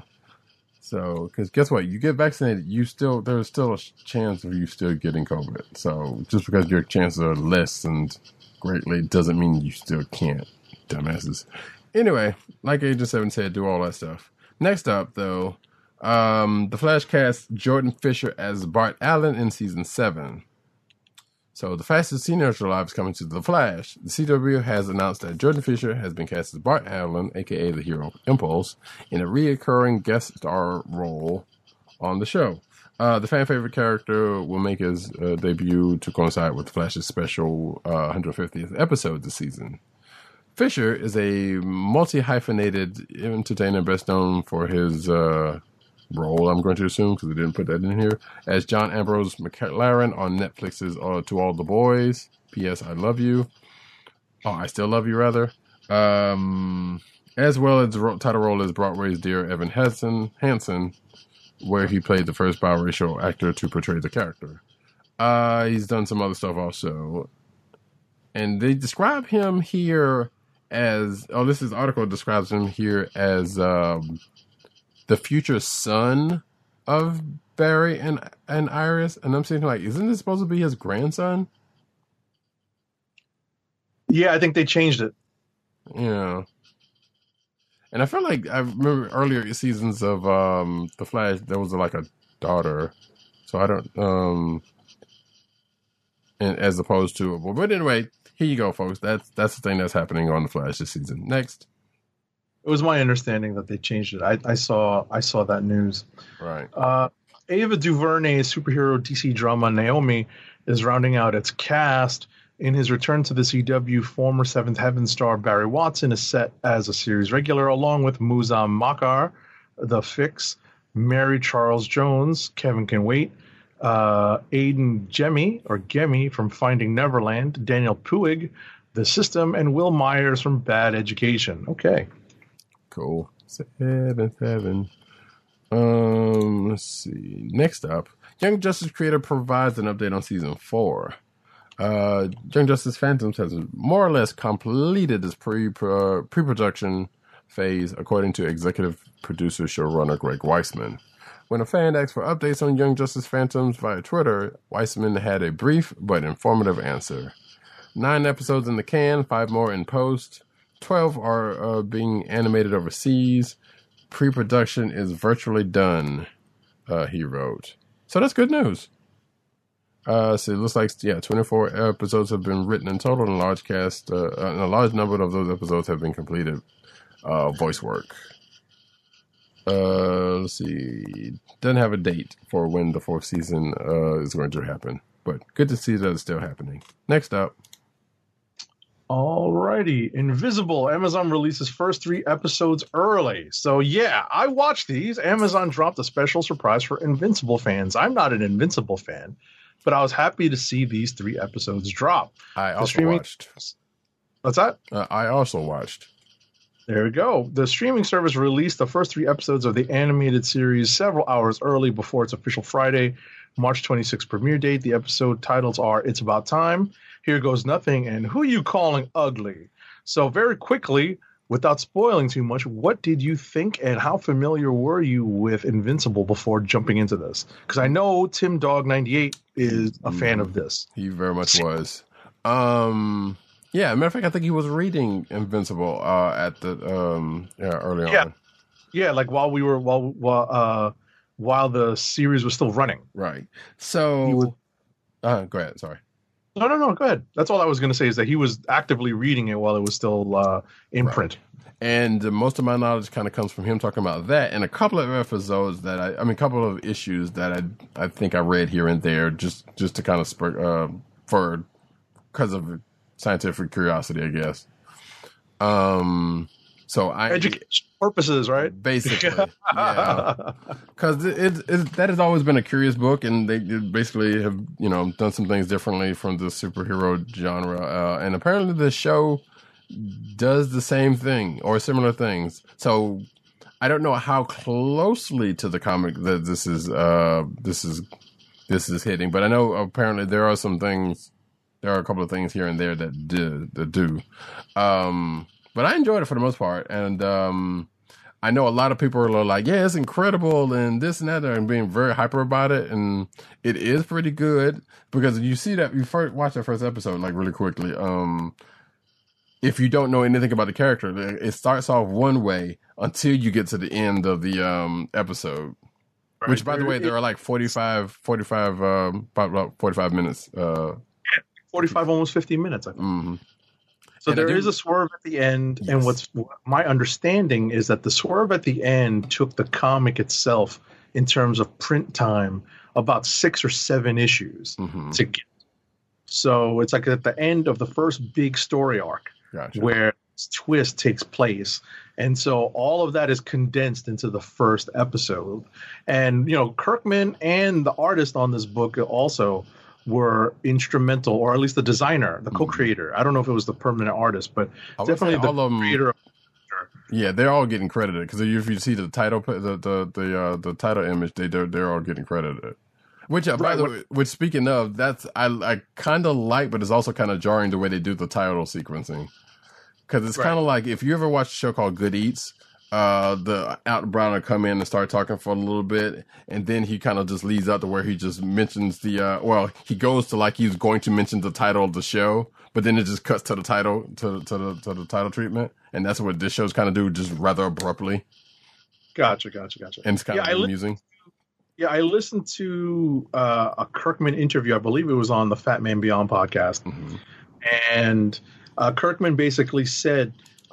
He had to actually kind of rewrite some of the stuff that he did to condense it for TV and to make it more to bring it up to date with the way things are written now, because he wrote that in the early 2000s, and things have come a long way since then, for good and for good and ill. Language and whatnot. Euphemisms and whatnot, and the art as well had to be redesigned so that it would work better in animation.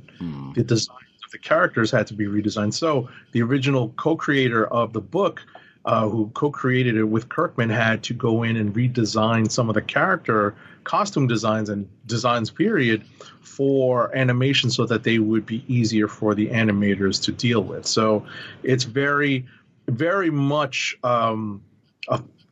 it may not be faithful in the truest sense of the word, but because of all the creators who were involved are the original creators on the book, it is as true as it can be, with some changes having to be made because of the change in media. So right. So it's Robert Kirkman, Corey Walker, and I believe Ryan Otley definitely also is seen on the title treatment of the show. And I know he's I believe Otley is the longstanding, or was a longstanding artist on the book, if I'm not mistaken. Right, I think it was the other gentleman that you were referring to as the designer. Right. Mm-hmm. Mm-hmm. So yeah, but like if you haven't had and by the way, on that note, as of what I alluded to earlier, just like Falcon and Winter Soldier, episodes are coming out on Fridays, so we are also on the quicks of another episode of Invincible coming in a few short hours. But yeah, like I said, overall I'm enjoying it. It is definitely I don't know if I would say if it's kid friendly or not. Because it does get a little graphic with the violence, for certainly. You kind of catch that early on, but it's still good. Like, it's not for kids. Please don't show this to kids. Some people will. I mean, like, we grew up on stuff like this, and we're all right.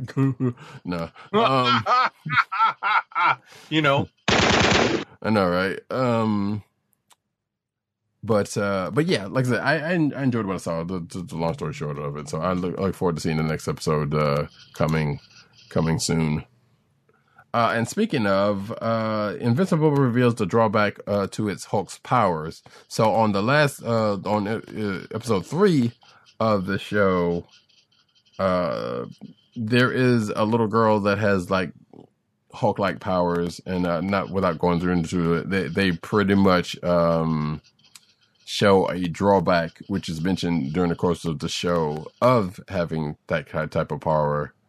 I don't know if it's a drawback or it's just a side effect of it. It's more of a side effect of having it because of the apparently the way this character got it. So right, I don't know. So this article is kind of drawing a parallel here. I don't know if it rings totally true. Yeah, I don't know if that's completely accurate. Yeah. But that's what this is. Today, as Redcat mentioned, as you mentioned, it's definitely a bad side effect, a bad drawback of this particular form of Hulk style powers. Right. So I can't necessarily agree with this article, but it is what it is. Next up, though. Next up, some exciting filming updates have now been revealed regarding 2 of Marvel's biggest sequels, Captain Marvel 2 and Ant-Man and the Wasp: Quantumania, with both projects due to begin production on May 31st. With the likes of Disney Plus series as WandaVision and The Falcon and the Winter Soldier lighting up small screens everywhere, Marvel fans cannot wait for the big screen MCU adventure to continue. And it sounds like things are finally going to get back on track. That's pretty cool. Right. Quantumania is going to film in London and Atlanta, and filming is expected to last until September 24th. Captain Marvel 2, meanwhile, will film in London and LA and does not currently have an end filming date. Okay. And I'm probably going to forget this will come to time, but I'm just going to go ahead and say it here. It's time for Quantumania. Next up, and we're teeny to the mania. Got to workshop the rest of it, but yeah, we got it. Huh? I said, of course. Yeah. Actor Dallas Liu is going from the comedy of Hulu's Pen 15. You know what that sounds, what that stands for, folks, if you watch the show, or if you don't, to the Marvel Cinematic Universe. He is set to appear in the Destin Daniel Cretton's directed Shang-Chi and the Legend of the Ten Rings, alongside Simu Liu, Awkwafina, Tony Leung, Michelle Yeoh, and Ronnie Chang. Kevin Feige is producing the film. We already know this. We already know everybody behind that part. We don't know who this person is playing, but we do know Shang-Chi is coming out on September 3rd. Next. Spider-Man 3, officially titled Spider-Man No Way Home, has wrapped filming, believe it or not. And the new picture apparently from the set has hit the internet. Second unit director and stunt coordinator George Cottle took to Instagram to confirm the movie had finished filming, complete with a whiteboard full of possible names for the threequel seen in the title announcement video. So this is not to exclude the definite reshoots that end up happening once film stopped filming or end filming, but primary filming is wrapped. Yeah. So yeah, and I believe this is the same whiteboard that they showed in that one the one teaser for the title. I believe so. So cool. Let's see. Falcon and Winter Soldier leak may signal a major twist, and this is spoilers for the episode that we already talked about earlier, and it basically has something to do with Zemo. And the article's kind of going into what it thinks that that leak might go into, but we won't. Next. Alrighty. Iron Man has officially been recast in animation. During Hulu and Marvel's MODOK fan Q&A for WonderCon at Home 2021, it was revealed that John Hamm, the actor, will voice Iron Man Tony Stark in the upcoming adult animated series. Marvel's MODOK co-creators Jordan Blum and Patton Oswalt were joined by cast members and other special guest stars, including Hamm, as they answered various fan questions about the upcoming Hulu series. So no more Adrian Pasdar. So I guess MODOK is going ham. Oh no! I'll be here all week. I know this is also something I saw on Twitter, and I think it was either Jordan Bloom or Patton Oswalt's tweet about this. So when that happened, so that's cool. Next up, though, Obi-Wan Kenobi cast revealed. Please stop. Cast revealed, and it's going to be starting shooting in April. So yeah, we got the cast. If you're watching the video, you can see the picture with all of the cast that we know of so far, including Ewan McGregor, Hayden Christensen, Moses Ingram, Joel Edgerton, Bonnie Pius, Kamal Nanjiani, Indira Varma, Rupert Friend, O'Shea Jackson Jr., Sung Kang. That's right, folks. Han is in this Mizafruka. Han lives. Yes, and Han lives to be in a galaxy far, far away.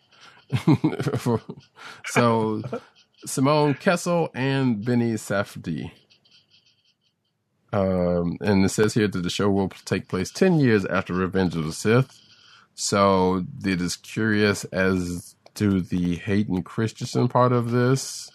We're assuming he's going to be flashbacks as Anakin and also as Darth Vader, I guess, and something. I don't know. We don't know.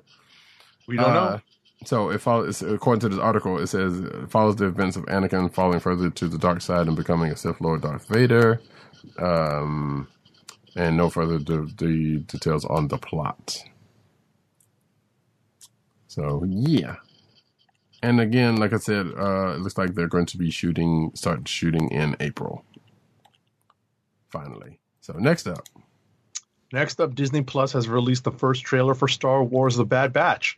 The trailer, spoiler alert for anyone who hasn't watched it yet. Have you watched it? No. Okay, I won't go too far into it then, but we do get some guest stars that we're familiar with, and in addition to The Bad Batch. Gotcha.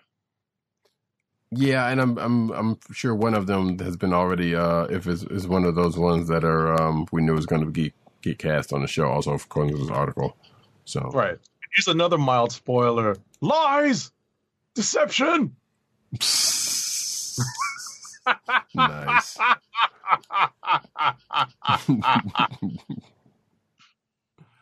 Alrighty. Next up. I have fought long and hard about getting that sound clip and putting that onto our soundboard. Shout out to Jason Concepcion Network, formerly of Binge Mode, now at Crooked Media, who originated that particular impression of Forrest Whitaker playing a character. Yes. whose sister was done way wrong, but we're not gonna get into that because way dirty. Oh my gosh. Yeah. Anyway, don't get me started on that. New Transformers movie is in the works. A new Transformers movie is in development, according to the Hollywood Reporter. Director Angel Manuel Soto and writer Marco Ramirez have been hired to work on the film. Hollywood Reporter states that this film will be separate from the main universe of Transformers movies featured in Michael Bay's 5 films and the spin-off Bumblebee. So I guess it'll be like Bumblebee then, in a way. Further details about the project are currently unknown. I believe Soto is also doing that Blue Beetle movie, which is also forthcoming. So there you go. Next. As his new film Godzilla vs. Kong opened Wednesday in theaters and on HBO Max, news came out that director Adam Wingard is now set to direct Thundercats. That is a big-scale feature based on an animated TV series that ran from 85 to 89 by Rankin Bass, and several other iterations, comic books, and merchandise. The project has been developed by Rideback's Dan Lin and Vertigo's Roy Lee, who produced Wingard-directed Death Note. I guess that's the live adaptation. My understanding, this is going to be, Wingard will rewrite a script with Simon Barrett and will turn all this into a hybrid of CGI and animation. The series focuses on a group of cat-like humanoid aliens who live on the dying planet Thundera. The Thundercats are forced to flee their homeland. They're on the move. Thundercats are loose. Yes. I almost flipped loose and move. But you caught it. That's all that matters. So yeah, this is another long languishing project, just like Mask. That heck, I think I dare say almost 2 decades have almost passed. They've been trying to do this. Mm-hmm. Trying to do a Thundercats live action movie, and there's treatments and stuff and fan fixations of things that are already out there. So, hey, if this happens, it happens. That's all I'm saying at this point. Mortal Kombat movie delayed one. Huh? I just said Thundercats are loose. Yeah, or will be. Mortal Kombat movie delayed. I'm sorry. That's fine. Mortal Kombat movie delayed by 1 week. So yeah, the Mortal Kombat reboot is now coming out on April 23rd. And I'm going to go ahead and take this next one actually. Wait. Did you get the whatchamacallit? Did you get the theory behind this? No. Let's see. It says movie's been pushed back multiple times because of the pandemic. No, the theory for pushing it a week. No, I don't. So the theory is this is what I happen to read online, and the math works. Mm-hmm. So anyone who joined HBO Max for the free 1 month trial for the Snyderverse, if Mortal Kombat came out on the day it was supposed to come out, it would have been included in that free month. Right. But by pushing it a week, they push it outside of that 30th day. Okay. Switch. Okay, that could go both ways, because realistically, even if it was like the last day is on, and yes, there would be definitely a number of people who would definitely be on it that last day. I get that. I don't know, but would there be enough of people to let that slide? But I also get the reasoning. If that is the case, that makes some sense. Why give people two big movies, right? Right. So if that is the case, then that's weird. That is weird. It's not weird. It's actually not weird. That's not weird, but it's actually pretty sneaky and makes a whole lot of sense for business wise. That's exactly what we're getting at. Yeah, business wise, and yeah, that would sound like a total thing they would do. But I'm going to take this next one and say that here's everything that's coming to HBO Max in April 2021, speaking of. But the stuff that is germane to this here podcast would be the aforementioned Mortal Kombat. I don't know what the numbers is, but Space Jam. And for some strange reason, well, it's not a strange reason, but because we know HBO gets... usually ends up getting movies after they originally come out of the movie theater. But the New Mutants is going to is going to be on HBO Max. And I know there's been people who was like, yeah, it's kind of crazy that New Mutants, owned by Disney at this point, is coming to HBO first and not Disney Plus. But again, like I said, the reasoning, if there is a reasoning for it, it kind of makes sense. Because, like, if we were under normal circumstances, it would go from the movie theaters to HBO in the first place. And I don't know if that was a deal that was set in place before the merger or whatever. For New Mutants, who even knows? I don't even know the justification of this, but regardless, it is a thing. And also, Ghost Rider's coming to, which I could have sworn it was there, but I think it was on Netflix. The Ghost Rider is also coming to HBO this month. And that is the Cage version, which is, I don't think, that's the first one of the Cage version, because I think there was two of them. There was something else also in this list, that I think about it, or was in this list. Space Jam, I said that. Black Dynamite, didn't say that. Caddyshack, none of that matters. But, Green Lantern also is going to, the 2011 Green Lantern movie is going to be on the service in April. They're finally going to admit to it. That's what it is. Oddly enough, now that I think about it, today is April 1st, so which means it's on there today, along with some other stuff. So if that's not perfect, I don't know what is. Oh, Ghost Rider also is today, as of this recording. I can say that I have never watched any of the Nick Cage Ghost Rider movies, although I did unfortunately go with a friend as a group of his friends to go see the Green Lantern movie in the theater. And one of my buddy's friends could not successfully defend the movie to the rest of us. He tried, and I probably pulled some lawyer tricks on him. I was eviscerating him left and right, and like I just wouldn't let it drop because he wouldn't let it drop. I was just like, dude, this is just a bad movie. Right. And I know, and there are DC fans out there who not only will defend, and I don't know why I'm still following a couple of them, but that's neither here nor there. Like, will defend DC's bad movies like to the death. I'm saying, like, you're not getting paid for this, one, and two, these movies are not as good as you think they are.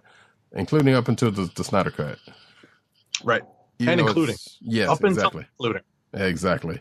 But The Warriors also is going to show, is on here today, and Space Jam, I think I already mentioned that. But, so the Warriors come out and play. Exactly, which I wouldn't mind rewatching that. So yeah, so stuff's starting to come out there because it is April 1st. And also the Police Academy movies, which has nothing to do with this show, but hey, some of those movies are good. And I guess the Mask of Zorro probably would be one, because technically there have been Zorro comic books. Anyway, next up, Netflix announced at Tokyo's Anime Japan 2021 Expo that it will launch 40 new anime titles in 2021, Bloomberg reported, following the success of its Blood of Zeus series last year. Okay. Yeah, my friend Cammy, who's in the chat, just tripped me out with this emote that she put. And hey, everybody who's in the chats, watching live. So yeah, we got Crunchyroll, who is also revealing 25 new anime titles on its spring slate, including 5th season of My Hero Academia. Which some people can't believe is the case. And I don't know if there's anything. Let's see. There's some stuff. Slime Diaries. Yeah. I'm looking for something in particular, which I forgot to look at Yeah, but there's a bunch of new stuff. If you're an anime fan, there's probably something in here for you. I am scrolling through this. If you are watching the video, it's another Card Fight Vanguard. I've still never seen that show, but shout out to Clamp. Are we really not going to get a Fire Force Boruto, which is the Naruto thing? Some more Digimon Adventure. Are we really not getting a season of Fire Force? I am upset. So yeah, I'm still looking for Fire Force season 3, folks. So we're just going to move on, and I'm going to be bitter because I don't see it in here. Next up, Shin Ultraman has been delayed indefinitely. Originally scheduled to premiere this summer, Hideaki Anno and Shinji Higuchi's take on the tokusatsu hero will be delayed due to the coronavirus pandemic impacting its production schedule. A new release date for the film will be announced at a later time, according to the official Shin Ultraman website. Okay. Yeah. I mean, how long until we get the Godzilla and Ultraman crossover film that we know could possibly be coming and tied into that whole monster universe? If they get the license, because apparently the deal that Legendary had with Toho has been fulfilled. Oh, with Godzilla Kong? It's Kong, correct. Interesting. So we'll see how that develops going forward. This is news that dropped in conjunction with the release of the movie. So once that hit, it leaves up in the air how this is going to move forward. Gotcha. Did you watch Shin Godzilla? I did. I watched it in the theaters, believe it or not. How was it? Came out around the same time as New York Comic Con, so I went with some friends to it. It was good. Okay. I might. I don't know if it's on HBO. HBO Max. Not. Okay, I didn't think so. It's very different, though. Be prepared for a very different take on Godzilla. That's what I heard, but I'm very curious to see it if I can find it out there someplace. So I was about to say, since we just wrapped some of the Japan-centered news, I'll add in something here for fans of Attack on Titan. The news dropped just before the what ended up being the mid-season finale last Sunday, which everyone presumed was the season finale, but because it doesn't match up with what has been put out in the manga, it turns out there is a second half of season 4 of Attack on Titan that's going to come out later this year, 2021, or possibly early 2022. Right. Which I don't know if that last article might have mentioned that, but yeah, that is a thing. Oh, the Crunchyroll one? Yeah, I don't know if it did or not. I can't remember. But and I didn't look back. I didn't look that hard at it because there was no Fire Force on it. Dang doggone it. Fire Force Season 3. Hashtag Fire Force Season 3. Next up. I was about to say, for fans of the show who know, I am not that big on anime, but I am trying to increase my knowledge. He's got his book. Leaps and bounds, so I am up to date on Attack on Titan. Yes, he's up to date on that, and I am staying away from it.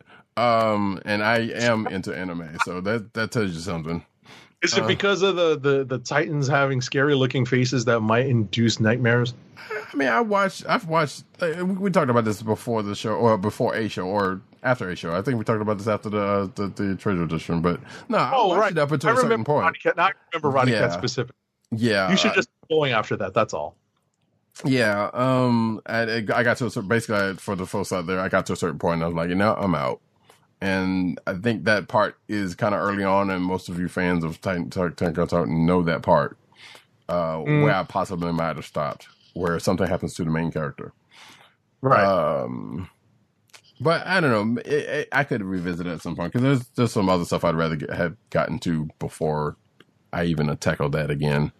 No pun intended. Exactly. And I'm looking forward to watching Agent 70's progress, because I know there's some stuff that I've given him and other people have given him that he's possibly going to start and get into, that I'm looking forward to seeing his reactions to. All right, but the CW's Powerpuff Girls cast Scrubs star as Professor Newtonium and gets a new title. So it's basically just Powerpuff now. And the new Professor Newtonium is none other than Scrubs' Donald Faison.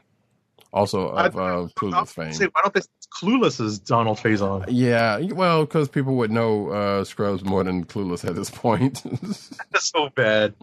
So, but according to Variety, Faison's take on. So here's my thing about this. I know Donald Faison's. Hey, shout out to Natari Soul 2 also that is in the chat saying that's so cool, and also hi. So how y'all doing? How you doing? And hey, Kamiyo Risu. But yeah, I know Faison is probably like around our age, if I'm not mistaken. Probably. And he's playing y'all know what Powerpuff Girls is about. He's basically playing the professor on the show, who's the dad of these now grown adult, who's being played by Chloe Bennett, Dove Cameron, and I forgot who's the other girl's name. So the grown up version of the girls. No one needed this. No one really needed this.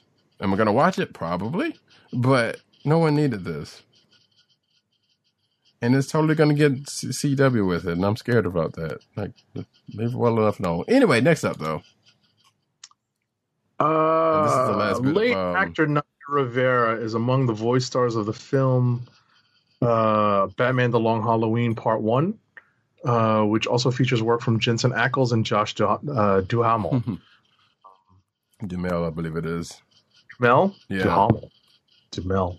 Who the hell says it's Duhamel? There's two syllables there, people. I know. I feel like I've heard of it being said as Duhamel, so I don't know.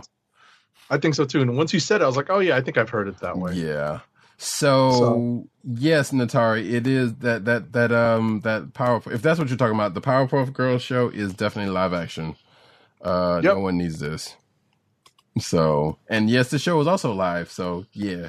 So getting back to the Batman: The Long Halloween Part 1, It's a time-honored Batman tale coming to the screen with the animated Batman: The Long Halloween Part 1. As I said, Supernatural's Jensen Ackles leads the cast as Batman Bruce Wayne after previously voicing Jason Todd, Red Hood in 2010's Batman Under the Red Hood. Which I know some people like his version of Batman. I'm like, sure, it's all right, it works. I don't know why they're doing a part. I know they've done this on a couple of these animated ones, and I don't know why they're doing a part 1 or part 2 of part 1 and part 2 of this, outside of just for giggles. Like, was Long Halloween still room to breathe? I guess. Like, was Long Halloween that significant? Because I know people, low key like it. I like it. I have the trade. But I don't know if are you going to put it up there with some of the other stuff? Is what I'm asking. Like, I'm not a Batman fan though, so it's not like I have that much to really start. Everyone knows Dark Knight Returns, right? So Hush and Killing Joke and all the rest of them. Those Hush is later. I know, but they've already done Hush, so right. But in terms of if you're going to go top Batman stories, you have to go back to Dark Knight Returns and Killing Joke, and then some amalgamation of some of the classic comic book stories. Yeah, true. But either way, it is what it is. And I think I also have the trade of Long Halloween now that I think about it, and digitally, so it is what it is. Now we're going to transition over to the comic book news.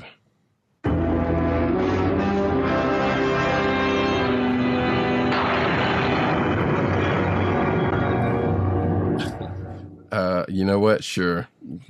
that was probably the most perfect transition you could have done on that one. I had to pick one.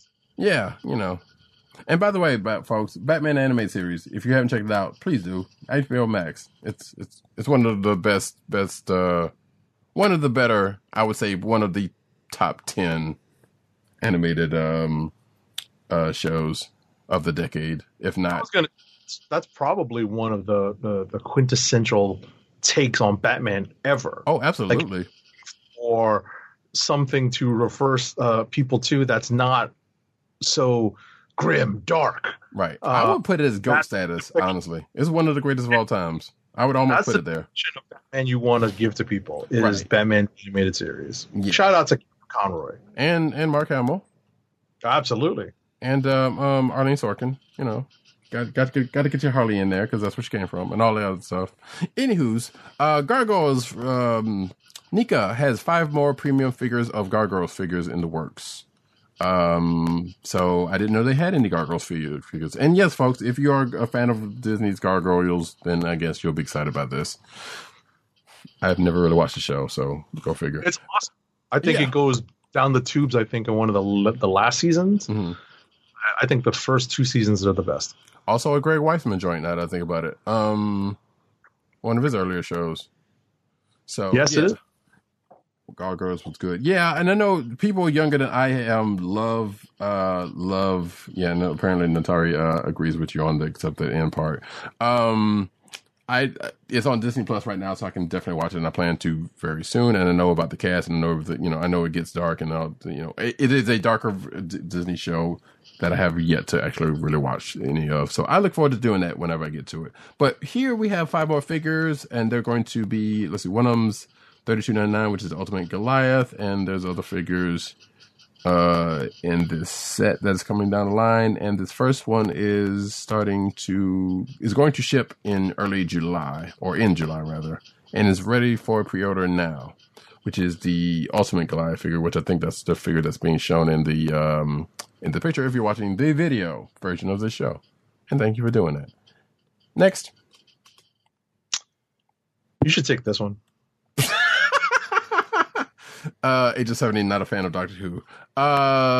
Christopher Eccleston, aka Destro, is back as the Doctor in trailer for the 9th Doctor Adventures Ravagers. So this is an audiobook and nothing live action.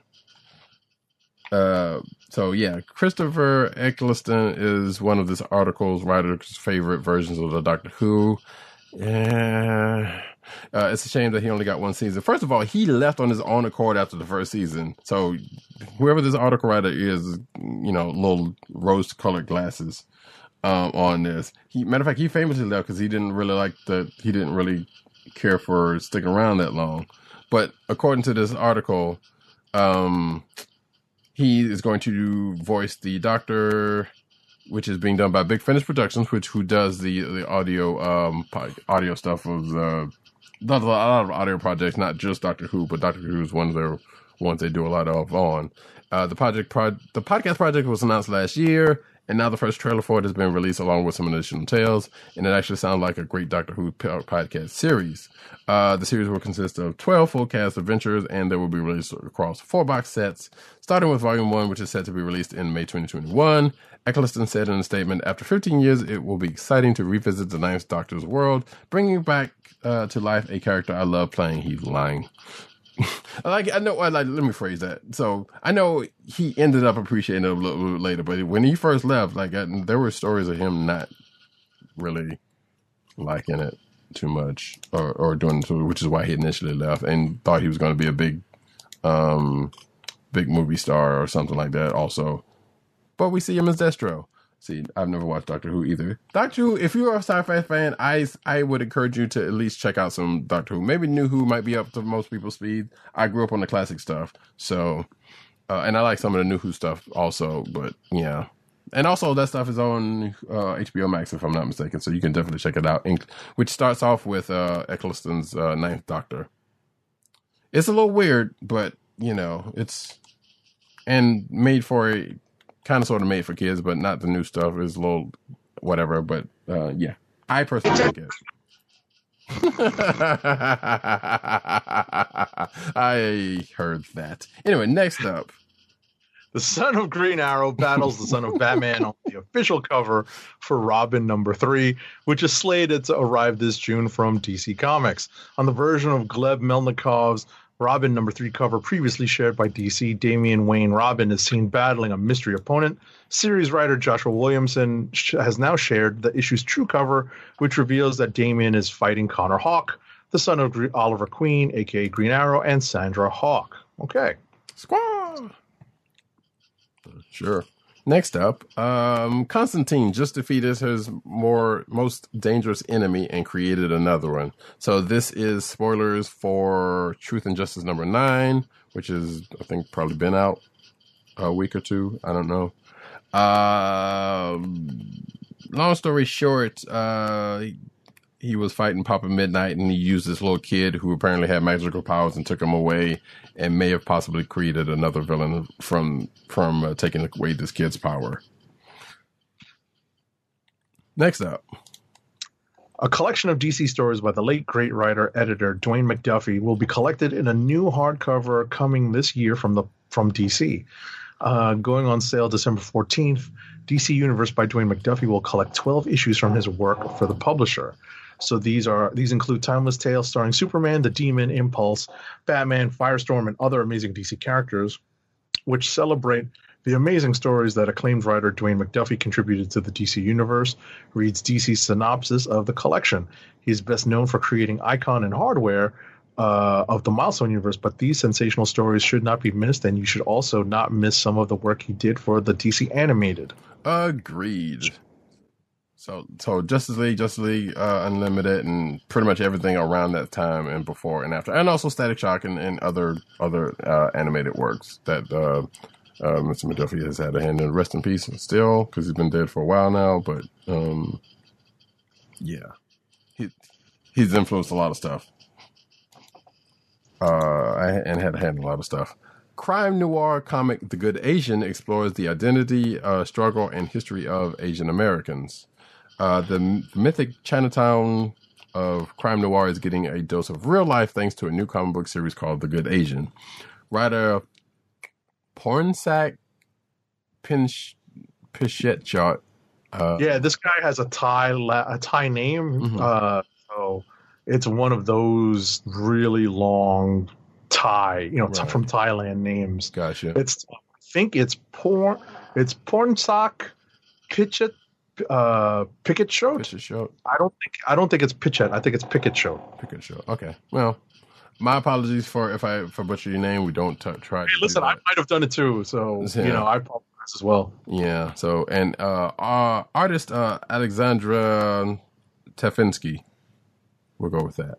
On a 9-issue series that explored. We have a lot of names on this show that we end up going up against. It's kind of funny, folks. Sometimes there will not be a thing with all of that, because no one needs to revisit all of that, and I'm not trying to do the work either. But anyway, so there's going to be a 9-issue series that explores the history and struggle of Asian Americans in the first half of the 20th century through the lens of crime noir. The Good Asian centers on Edison Hark, an Asian detective raised by a white family, witnessing firsthand how the first generation of Chinese Americans are being affected by the Chinese Exclusion Act, a real act that banned Chinese immigration. The landscape is besieged by rampant murder, abusive police, and a world that seemingly never changes. Let's see. And the rest of the article is an interview with the creative team. And it looks like the book is going to hit the stands on May 5th. So if you're interested in that, check that out. Yeah, it's unfortunately very timely. Yes, definitely. And this is, if I didn't say it before, it's an image book. So you should be able to readily find that out there. Next up, comic book creator Matt Kindt is delivering another installment of Mind MGMT to readers as a one-of-a-kind NFT non-fungible token. Mind MGMT, The Artifact, was an NFT comic that was available via an auction taking place until March 31st at 7:06 p.m. Eastern Standard Time. Or Eastern Time, that is. Mm. Before we go any further, while I'm still thinking about this, we talked about Invincible earlier. If you are interested in reading the comic books, I believe you can read them for free if you have Comixology Unlimited. So that's like $7 a month, but there's a lot of books in there. If you're looking for a smattering of comics and this is not a plug for them because they don't sponsor us, but I'm just saying if you're interested in that show or Falcon and Winter Soldier or anything else, you can definitely do that. Next up, though, I was about to say, same as us not really plugging Marvel Unlimited, even though we kind of live and die by it. Exactly. That is another one. Yeah, if you're definitely a Marvel fan and you want to, check out a bunch of archive books, even though you may or may not have them, like we might. And you want to go back and if you either need to do research or you just want to plunge into a whole bunch of books. Yeah, Marvel Unlimited is there for you. Without having to dive into your back issues. Exactly. Again, not sponsors, not a commercial. We're just saying we definitely use these. If they want to sponsor us, though, hey, get at us. We'll take it. Yeah, exactly. Peach Momoko draws Tarna after the first 3 issues sell out. So let's see. Heavy Metal's trademark heroine Tarna returned to comics back in December, and I think you can say it was a hit according to this article. Newsarama has confirmed that the first 3 issues of Tarna: The Last Tarakian have all sold out on a distributor level, leaving those interested to scour their local comic shops or buy it digitally. With that, the publisher is going back for a second printing of Tarna: The Last Tarakian, number 1, and they're making it special, and which is where Peach Momoko comes in to draw it in her signature style. So that's cool. And I don't know when that's going to come, but that's, whenever the second printing comes out, and that'll be one of the variant comes out, I would assume. Next up. Alrighty, new graphic novel from Eisner Award nominee Magdalene Visaggio and Andrea Mutti. It's Halloween meets Jacob's Ladder in Cold Bodies. Okay. From those 2 creators comes Cold Bodies, a 1980s meta horror homage graphic novel focusing on how trauma affects victims of slashers and never leaves decades later. Okay. Cold Bodies. Oh. Yeah, it focuses upon a sole survivor of a brutal Winter Man massacre in which several young adults were slaughtered. Okay. Yeah, so if that's your thing, that's the beautiful thing about comics. There's something for everybody. San Diego Comic-Con announces dates for November 2021 convention. Nah, boss. So yeah, San Diego apparently is still hard, which we knew we knew they were rescheduling things, so we kind of knew something was in the works. And I think they're still doing that mini convention thing soon. But it's San Diego Comic-Con is still happening this year in a way, shape, or form. Let's see, Friday, November 26th to Sunday, November 28th is going to be the 3-day affair. Let's see. The company is calling this year's convention Comic-Con Special Edition, and badge cost, attendance capacity, and related information has yet to be decided by organizers and convention center officials. Quick note: while we have been able to pivot from in-person gatherings to limited online events, the loss of revenue has had an acute impact on the organization, as has with many small businesses, necessitating reduced work schedules and reduction in pay for employees, among other issues. So that's basically them boohooing like we need money. And I shouldn't say boohooing like that. That's real hard-hearted. Because it's a tough time for everybody out there. Although, even though bigger businesses seem to be, Anyway, that's the thing. And basically rounds out the quote by saying, hopefully this event will show up our financial reserves and mark a slow return to a larger in-person gathering in 2022. So you pretty much get the gist of what they're going for here. Next up. Yeah, I was going to say it's tough because it's hard to know exactly how much reserves they kept. Mm-hmm. Because it was such a regular yearly event. It's sometimes hard for some of these businesses to plan like that. Right. Yes, they kept much reserves because there are a lot of businesses that don't really think about things like this happening. I mean, but the bigger ones do, obviously, but Right. But yeah, like you said, there is very much no telling. But next up. All right.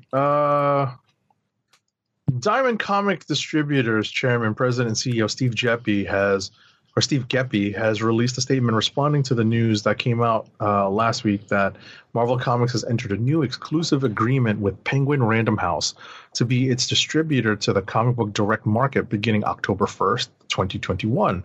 Quote from Steve Geppi, "We value our almost 40-year relationship with Marvel and are pleased that we will continue selling Marvel products to the direct market and other channels.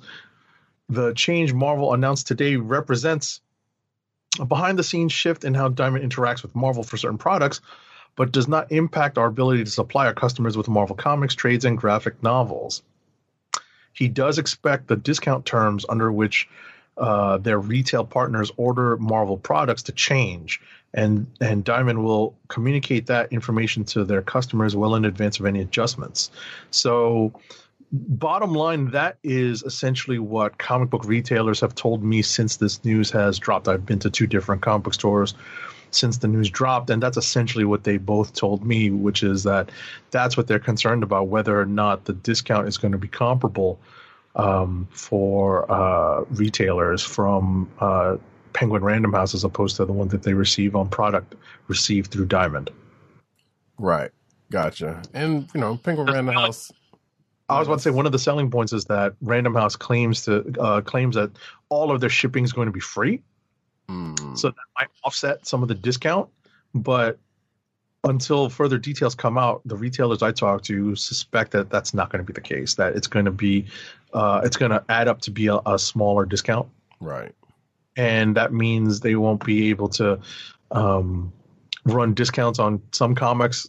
For people who have pull lists, like I have a discount in my comic book store for my pull list. Right. They might have to reduce said discounts, and some books may have to wait a lot longer to hit the dollar bin. Right. Which, we're in a whole new paradigm here, I guess.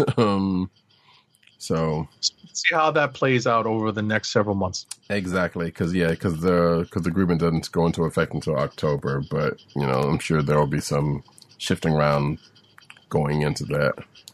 Absolutely. Next up, hey, look, a free suit for Spider-Man Miles Morales. So I honestly, this was one of those ones I, for some strange reason, wasn't sure whether it was true or not. But I have no reason to believe that it's not. So the advanced suit, the advanced tech suit, to be more specific, which is pretty much looks like a Miles Morales version of Peter's suit from the movie. It looks to be in the game now, and I know people with the game. I have the game, but I haven't played it yet. But I believe this is a PS5 exclusive feature, or at least, or what they're talking about here. It says here, let's see. As of now, you can grab the new update for Miles Morales, which includes the classic free costume add-on. In this case, is the advanced tech suit, and amid various fixes for the game itself, Insomniac also flaunts "quote-unquote" realistic muscle deformation for select suits, which apparently this is one of them, which is also the PS5 exclusive feature that I mentioned. So there you go, folks. You got a new suit in Miles Morales Spider-Man. I'm looking forward to playing this game. Next up, Marvel's Reign of X-Men line looks to be expanding again with a new upcoming story from writer Victor Laval. Speaking to AIPT, what does that stand for? You would ask me that. I think I totally forgot. It is I don't know. But it's a site. Regardless, keep pushing. I'll look it up. I guess it's just AIPT Comics? Yeah. Okay. I know what it stands for, though. That's cool. I had to just Google it real quick. But in the meantime, I'm going to get to the story. Laval explained that he's joining the X-Men line as a writer, though he stopped short of saying what he's writing, declining to mention whether it will be an ongoing title, a limited series, one-shot, or something else. Laval, best known for his novels The Ecstatic, Big Machine, The Devil in Silver, and The Changeling, as well as the Boom Studios comic book The Destroyer, will make his first foray into Marvel Comics with the unspecified story. Okay. Yay. X-Men, we might have alluded to this earlier in the show, but X-Men number 20 delayed with 8-week break between issues. So after this week's X-Men number 19, and the next issue, X-Men 20, has been delayed until May 26th. So we are getting 2 months. 8 weeks. So break in between these issues. And it also says that Marvel also gave X-Men a break from the regular monthly schedule by soliciting no new issues for April, and today decided to push 20 from the May 12th to May 26th, as this article says. So yeah, it's gonna be a while till we get the next issue of 20, which I don't know if that's going to mess up anything with the gala or anything going on with that. I'm going to assume it's going to finish up the what we were talking about earlier. Right. The what you call Children of the. Yeah. So it's probably not going to mess with anything, that being the case, or anything significant. But we'll see. Last but not least, do you want a job in... Oh, wait, that's you. I'm sorry. Yeah, no. I mean, at the end of the day, this is one of those stories that we can both talk about because I don't want to say it's the dark side of collecting, but Right. part of what has evolved during the pandemic is that people are looking for places to put their money, something to invest in. One of the things that exploded was sports cards and collectibles. Some of those have gone, there was a time when those things were just like a nothing collectible. But with the advent of the pandemic, one, because people just had time on their hands, they were looking to, put their money into things. And one of the things that they thought to put their money into in terms of collectibles was sports cards. Mm-hmm. Next in line were comic books, and it's expanded to things like Top Shot, like NFT type technologies. But getting back to the collectible side, the market for comics and collectible comics really did explode over the course of the pandemic, and just before it really started to heat up. And as the comics have started to get more expensive and more people are looking to get their comics graded, those grading companies, namely CGC and CBCS,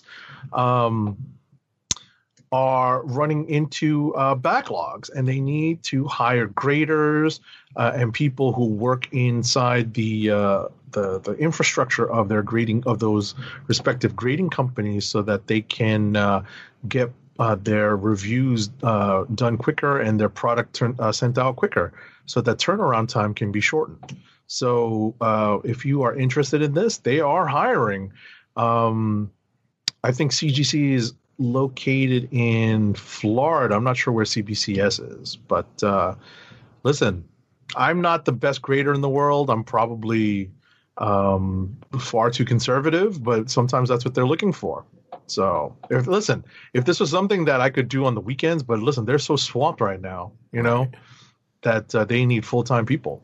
Right. Like, is some of this stuff can I do from home? Like, I would do it. There's also, it said, if you're watching the video, you can see the image of CGC's hiring poster, I guess, now offering a $1,000 sign-on bonus for new employees, and it's got several areas, including graders, but also marketing, human resources, IT, operations, et cetera, et cetera, et cetera. So. Yeah, unfortunately, a lot of that stuff does have to be in person because you have to see the product, especially like operations, and IT, which I know of. So, but hey, if you're close enough and you're looking for something like that to do, go for it. Grading, I probably wouldn't be all that great at grading either, but tis what it is. All right, folks, we have come to the end of the show. And actually, you know what? I'll do this right now before we do the ad read, as opposed to afterwards. Because I have something for Toy Corner. Yay! So bear with me a second while I pull this out the box. Excuse me while I whip this out. Let me stop. No.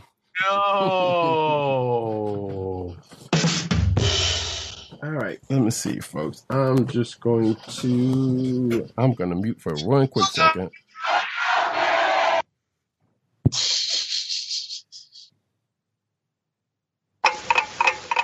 There we go. All right. So, and actually, I'm going to close up on me, and I apologize if you hear my computer acting a freaking fool. But, ladies and gentlemen, boys and girls, and all non-binary folks, we have blah blah, and of course. Oh man, we can't see a bloody thing. You got to put it right in front of your face. Oh crap!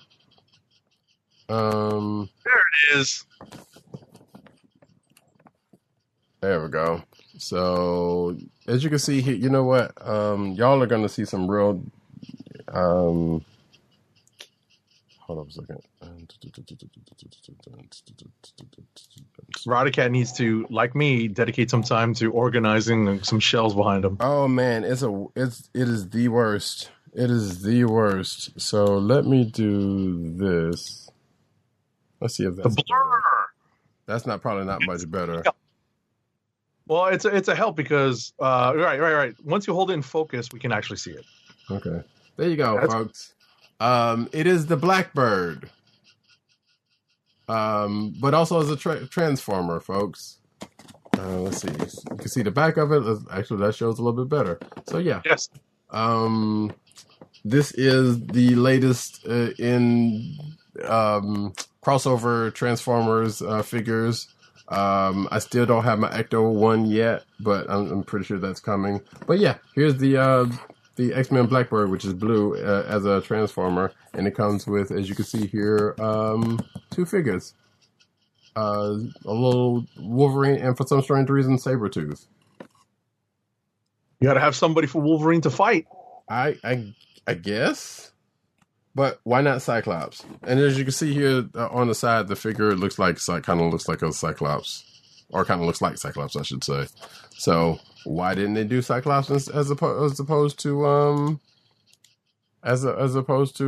those 2 characters? I don't know, but regardless, I have it now, and it is in my hot little hands. And at some point, I will probably take it out of the box and Oh no! and prop it up somewhere. Fast fingers in my old age. So yes, folks, and you have gotten a glimpse into my junky office. So I apologize for that, but it was in service. So yeah, that was it for Toy Corner for me, and we can now wrap this whole thing up with an ad read. Our last ad read of the night is to help keep our podcast free by shopping at Amazon. Visit ESPN.us, then click the Keep Our Podcast Free link at the top of the page. From there, scroll down and click on the Amazon link to shop. Purchase items from Amazon as you normally would, whether it's books, music, electronics, jewelry, apparel, or Marvel Legends. For every purchase made on Amazon through our link, Amazon sends the CSPN a payment that helps us keep the Comic Book Chronicles podcast free for our listeners at no extra cost to you. Amazon.com through CSPN.us. Do it today. As we come to the end of no, Camry, don't be taking notes. Don't take notes. That's the last thing you need to take notes of. Unless it's for Amazon, then by all means. But we have come to the end of another exciting episode of this here podcast. Thank you each and every one for coming out, whether you're listening to us in audio or watching us in video after the point, or here live, watching us record. We appreciate you. I have been Roddycat. You can find me at Roddycat on Twitter. You can find me at News Nerds Need on Twitter. You can find me at CBCaps on Instagram. Agent_70 on Twitter and Instagram. I pointed the wrong way, so I'm getting my thing straight here one way or the other. Our absent host, PC_Dirt on Twitter, Pop Culture Net on Twitter, PopCultureNetwork.com, and all those umbrella sites they're in. Quite maybe possibly bite under Comic Reviews No Vowels. I don't know. Tim, DOGG98 on Twitter, the Osiris that is ish. You can also find him at CBCron on Twitter, which is the Comic Book Chronicles Twitter account. You can also find him at the Click Nation on Twitter, which is his thing. That's DKLIQ NATION, all one word. You can also find him at theclicknation.com. You can also find him at Comic Book Resources, where he's over there writing his face off. So yeah, go check out my man's works, our man's works. We're proud of him. He's busting it up over there. You can find this here podcast on Coastal the Podcast Network. That's CSPN.us. Do it today. You can also find us on your podcast virtual place of choice, whether it be Google Play, Apple iTunes, aka Apple Podcasts, Spotify, or the Coastal Little Podcast Network SoundCloud page. Make sure to hit like and subscribe and leave us 5-star reviews. And on that though, you can hit subscribe on one of the two places I'm about to mention, because we go live every Thursday night at 9:30-ish p.m. Every Thursday on the YouTube channel of The Click Nation. That's youtube.com/TheClickNation. Or you can check us out on twitch.tv/Comic Book Chronicles, which some of you have done tonight. Thank you very much. And we will be back next week, most likely talking about the next episode of Falcon and Winter Soldier, and probably Invincible, I would imagine. Might talk about that a little bit. And maybe Godzilla vs. Kong when Roddy Cat gets around to watching it. And I will have watched Godzilla vs. Kong by then, so yeah, we can definitely talk about that also. So with that, folks, this has been the Comic Book Chronicles. Peace. Peace. One. My time is up. Peace out to Brooklyn.